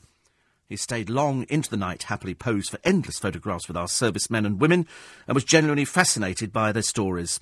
Last week, his name popped up again when he presented a £24,000 cheque to a children's hospice at Teesside, raised during his recent expedition to Siberia. Mr. Hardy may be a Batman baddie, but in real life he's clearly one of the goodies. See, I like it. We like Jane Moore. We like her a lot. We'll go through the front pages of the papers, and we shall weave in all your texts and emails between now and past. Another one here very quickly to try and get it in. Your Stuart Little joke, he said, had me laughing. This is Adam. I quite like the idea of a mouse that talks. I think that's, it's harmless, isn't it? It's not going to lock me up for it. Makes it sound as I've been drinking, doesn't it? Poor person who wrote in saying, I've just discovered a mouse in the kitchen. That always worries me. If they're coming in from outside, it's not so good, I'm afraid. Only discovered you recently. It's Cassie, who's a Glaswegian. God, you're starved of decent radio up there, aren't you? 84850. The reason Evander Holyfield is constantly reading his Bible is because he thinks he's died and gone to hell, says William Bromley. Yes, I mean, I have to be honest, he harbours some very... Although I spoke to a friend of mine the other day who is gay, and I said, were you not offended by Evander Holyfield's comments? He said, no, let him dig his own grave in there. This was the man who says that you aren't born gay, but you decide on that way of life. He's too stupid for his own good, I'm afraid. Some may laugh, says Kate, but the idea of popping even ground cloves on the gums of an aching tooth is an absolute godsend. This calms the nerve and numbs the horrid pain. The ground cloves will stop you from choking. Yes, I mean, they used to call it tooth tincture. You get a little bottle of it in a chemist. I don't know if you still get it. I'll have to ask Mr. Shah in Goods, but it's a little bottle of tooth tincture, and you put it on a tooth that was hurting you. But as I sort of go to the dentist now, I probably go about every 6 months. Go and get a check-up. If there's anything needs doing, then we have it done. And I tend to find the longer you put it off, the worse it becomes. And that's when it starts getting a little bit of a problem, I'm afraid. 84850, steve@lbc.co.uk. I don't need an alarm clock, says Pat. I wake up automatically at 4 every morning, and I know I have 2 hours to lay and listen and laugh, and then I get up for work. Even on my days off, I do it. It's nice to change the nation's habit, which is good. Listen, coming up to the news at 6, it's LBC 97.3. It's Steve Allen's Early Breakfast. You're very welcome this morning. We've actually managed to make it... You know, I can't believe we're ploughing through January already. We're up to the 8th of January. It doesn't seem... Honestly, I'm convinced last week I was singing Hark the Herald Angels, and now we're practically looking forward to Easter, as we've discovered that Easter eggs are on sale. But it's Wednesday, January the 8th. If you don't have to go to work today, it doesn't matter. It's just nice to have your company anyway. And you're very welcome. We're here until 6:30. Seats at all prices. But the news at 6 is next.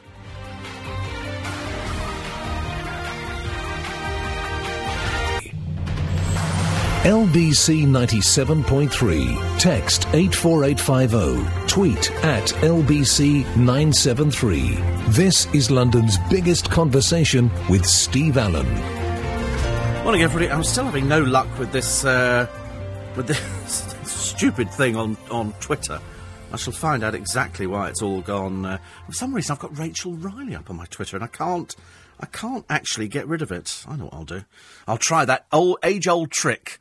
If it doesn't work on your mobile phone, turn it off and turn it back on again, and that generally gets rid of little gremlin. I don't know, nothing like that. Thank you very much indeed. Anyway, nice to be company. Welcome along to the programme. If you've just woken up, it's another one of those days. Not as bad yesterday. Not as bad as it was yesterday, I can tell you. And I shall tell you now exactly what the weather is going to be. Just in case you're thinking to yourself, is it going to be another blooming wet, horrible day? Mostly dry, sunny spells, OK? That's the best it's going to get today. The high is 11 degrees centigrade. Tonight, it's cloudy with outbreaks of rain spreading from the west this evening. And then tomorrow, outbreaks of rain. Here we go, back to the heavy showers again. Drier and brighter from the west, windy at times. Friday. Where is this time going? We're getting through the week so fast. Please let it slow down. Please let it slow down. Friday's a dry, bright start. Some frost, further cloud and rain. Saturday, any cloud and rain clearing, then becoming dry and bright. And Sunday, dry, bright and cold. See, I don't mind dry, bright and cold. I can do dry, bright and cold. Today, I think we should be okay. Mostly dry. When they say mostly dry, there might be one or two isolated showers, bright or sunny spells. So there you go. It's about the best I can offer you today, which is better than yesterday, wasn't it? 84850, steve@lbc.co.uk. Sorry, somebody just sent me a very funny thing about Evander Holyfield.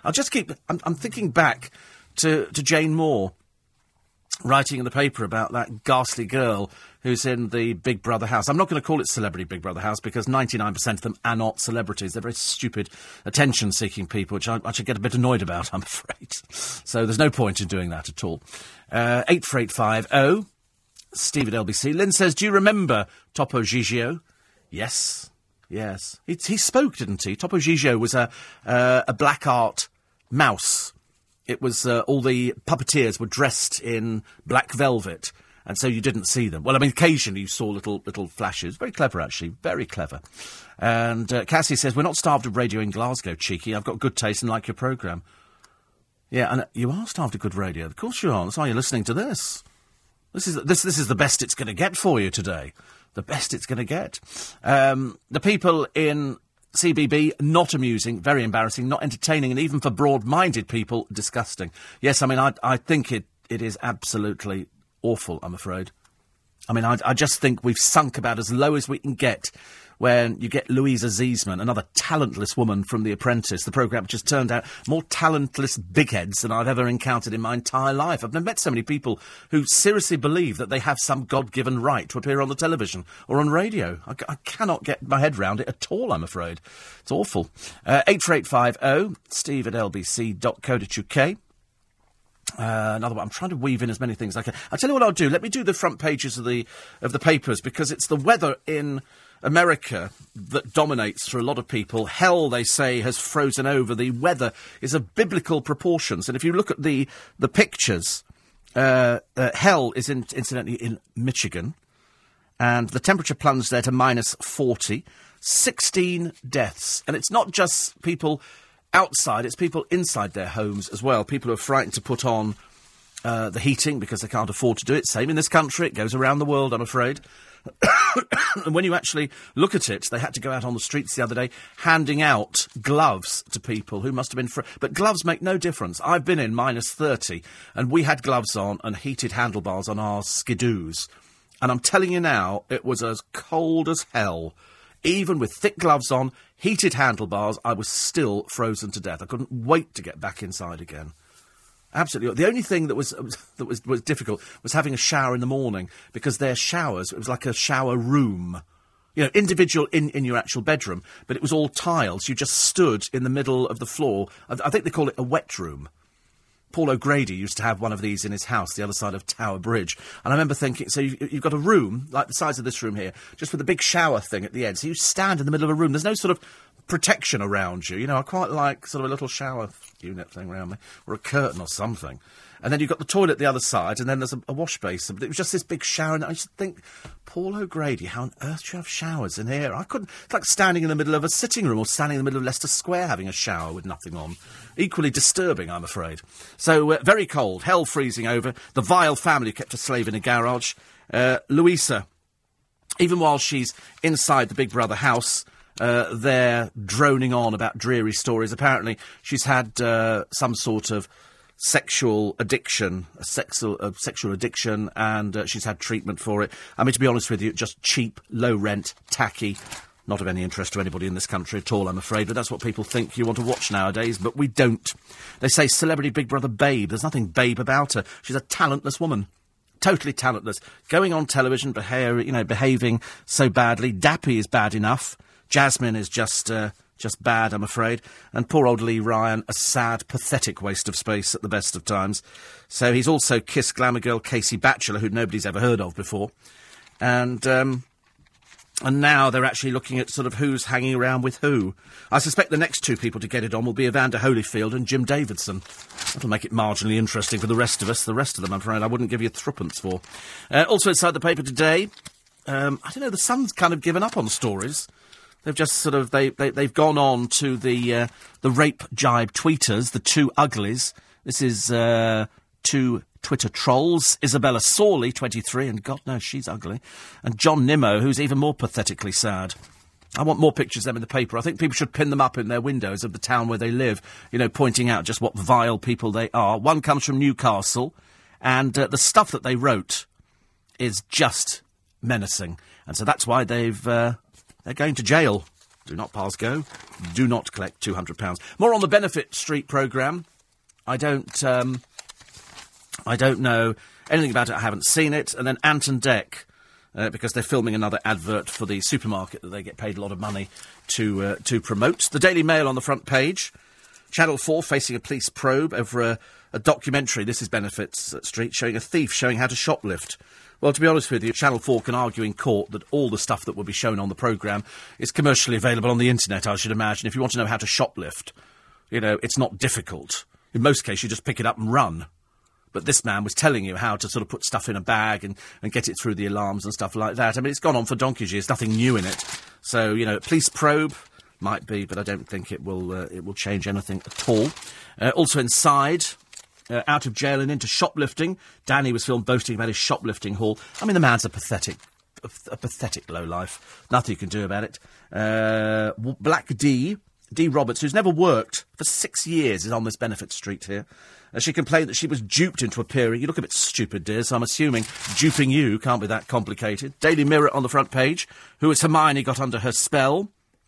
This is from, young Miss Watson, I think. Baby bomber, a baby rescued from the rubble after Syrian dictator Bashar Assad's latest devastating airstrike on his own people. That's front page. Linda, celebrities bailout, another one on benefits.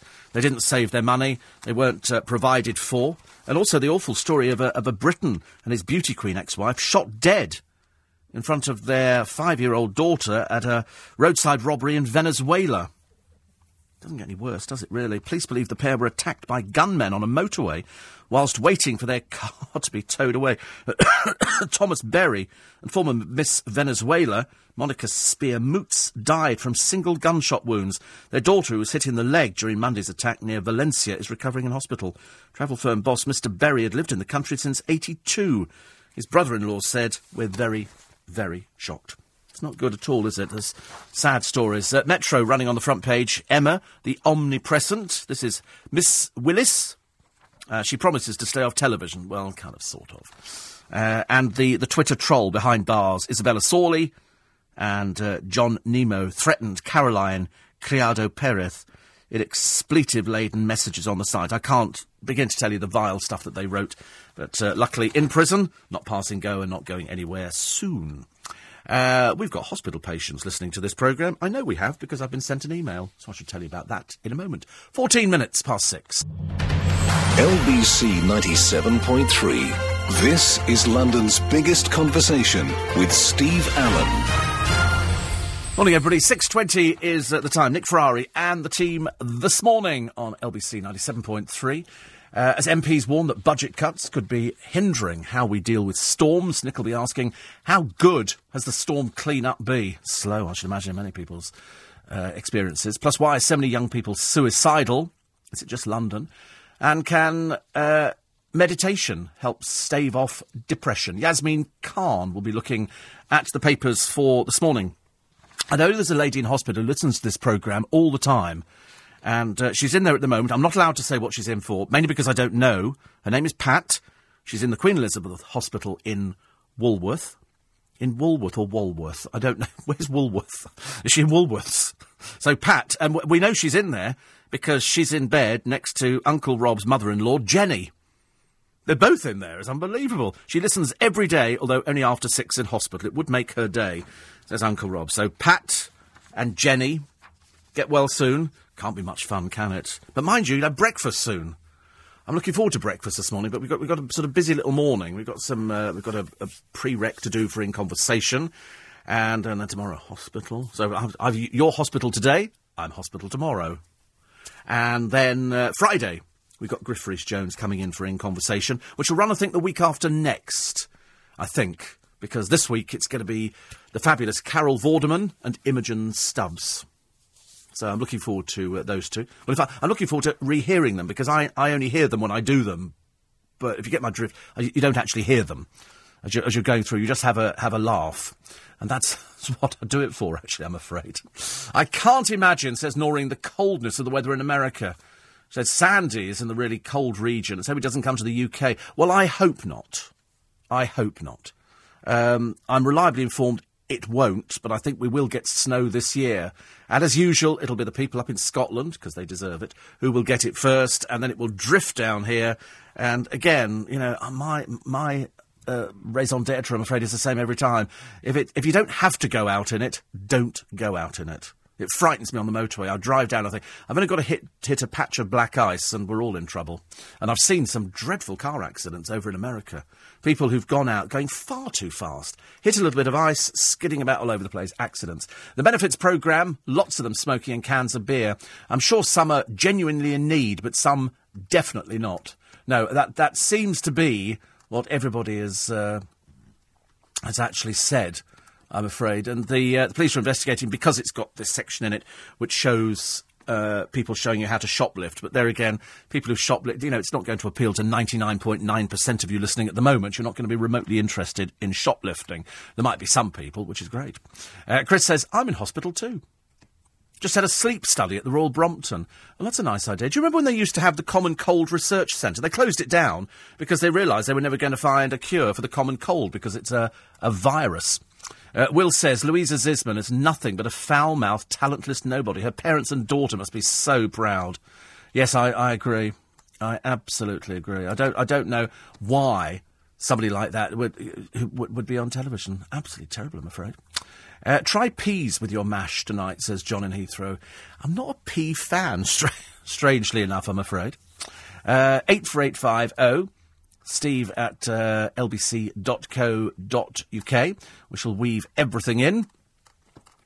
Another one here. I'm going to be 60 in... Oh, I've lost it. In October, I'll get in my free bus pass, or will I have to wait till I'm 65? I'm a female. I've got no idea. I have no idea what age you get free bus passes now, I'm afraid. Not a clue. If Pat is in hospital in Woolworths, is she the threepenny or the sixpenny ward, says Kevin, the milkman. Wishing you well, Pat. So there you go. Front page of the papers for this morning, the Express. It's the only paper we never actually looked at. And now we're running out of time. Health alert over drug thousands take each day. This is a drug called it's called Zolpidem, which is sold under the brand name Stilnoct in the UK, linked with a dramatic rise in the number of life-threatening cardiac happenings. So be warned. Mind you, the Express either do a weather or they do a medical story. They've got Charlize Theron, Hollywood star, falls for movie bad boy Sean Penn, who turned his life around, I think, Sean Penn. That's what everybody says.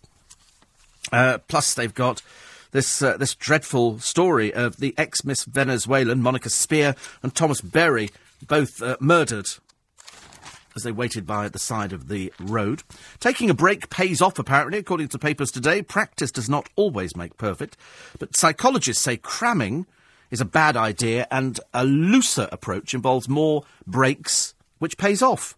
They studied 850,000 people. Now, that's a lot of people to study. Carol Vorderman will tell us on Sunday. They did a study about body morphic and how women's shapes have changed over the years. And she said that I think there's about 3,000 people in their survey, which is, as far as I'm concerned, a big survey. So when I hear of a survey here with 850,000 people, that's what I call a ginormous survey. Most surveys is only a few people, I'm afraid. And it doesn't really sort of bear looking at. Here's the picture of Kim Jong-un's auntie. This is strange. He executed his uncle, and it turned out that the husband was accused of treason, so he was executed. It turned out that she committed suicide. As I say, over in North Korea, anything is possible, ladies and gentlemen. What they call is suicide is probably what they call assisted, I should imagine. It's not the kind of place you ever want to go to, is it, I'm afraid? It really isn't. Other stories in the papers today. It's Sunshine Saturday. You know why Sunshine Saturday? Because it turns out that this coming Saturday will be the day that you search the internet to find out exactly where you can go and get a bit of sunshine, because eventually you get a little bit fed up with it, don't you? And you sort of go, oh, I don't really want to do this. I don't really want to do this. And I need to get away from this horrible weather here. Excuse me. And I'll go and find a little bit of sunshine. So that's why you'll be searching and chatting to all the experts online about, where can I go and get a bit of cheap sunshine? And the answer is you can find it all over the place. Now's a good time to buy, I think, if you really want to get out. At the front of the Times this morning, it's a 5-minute workout. Apparently our attention span is so little now that we get about as far as that. And the Lamb of God, the Pope visited a church on the outskirts of Rome, and a well-wisher placed a lamb around the Pope's shoulders. I bet they dined well that night. Men told to wait before prostate treatment. Unnecessary harsh side effects could be avoided. The Independent. Racist bullying the next generation. And apparently George Osborne is set to approve an above-inflation rise in the national minimum wage as the Conservatives seek to appeal to the low-paid and shed their party of the rich image. That'll take some doing, I should imagine. Half of sex attackers are spared jail, according to the Daily Telegraph. And how to get ahead. Hairdressers holding the keys to the salons of power. This is the so-called celebrity hairdresser Lino, who, frankly, as I said earlier, I've never even heard of before. But he cuts the Prime Minister's hair. He says he didn't get his MBE for that. He got it because of his work with the National Hairdressing Council and its charity work. It's always a good one, isn't it? Charity work always wins, as far as I'm concerned. Listen, have a lovely day. The podcast will be up for you in about 25, 30 minutes' time, and the main podcast a little bit later on. Have a lovely day. We actually might get some decent weather. Don't forget to download. Follow me on Twitter, @Steve Allen Show. Nick and the team with you at 7. The morning news coming up next with Lisa Aziz.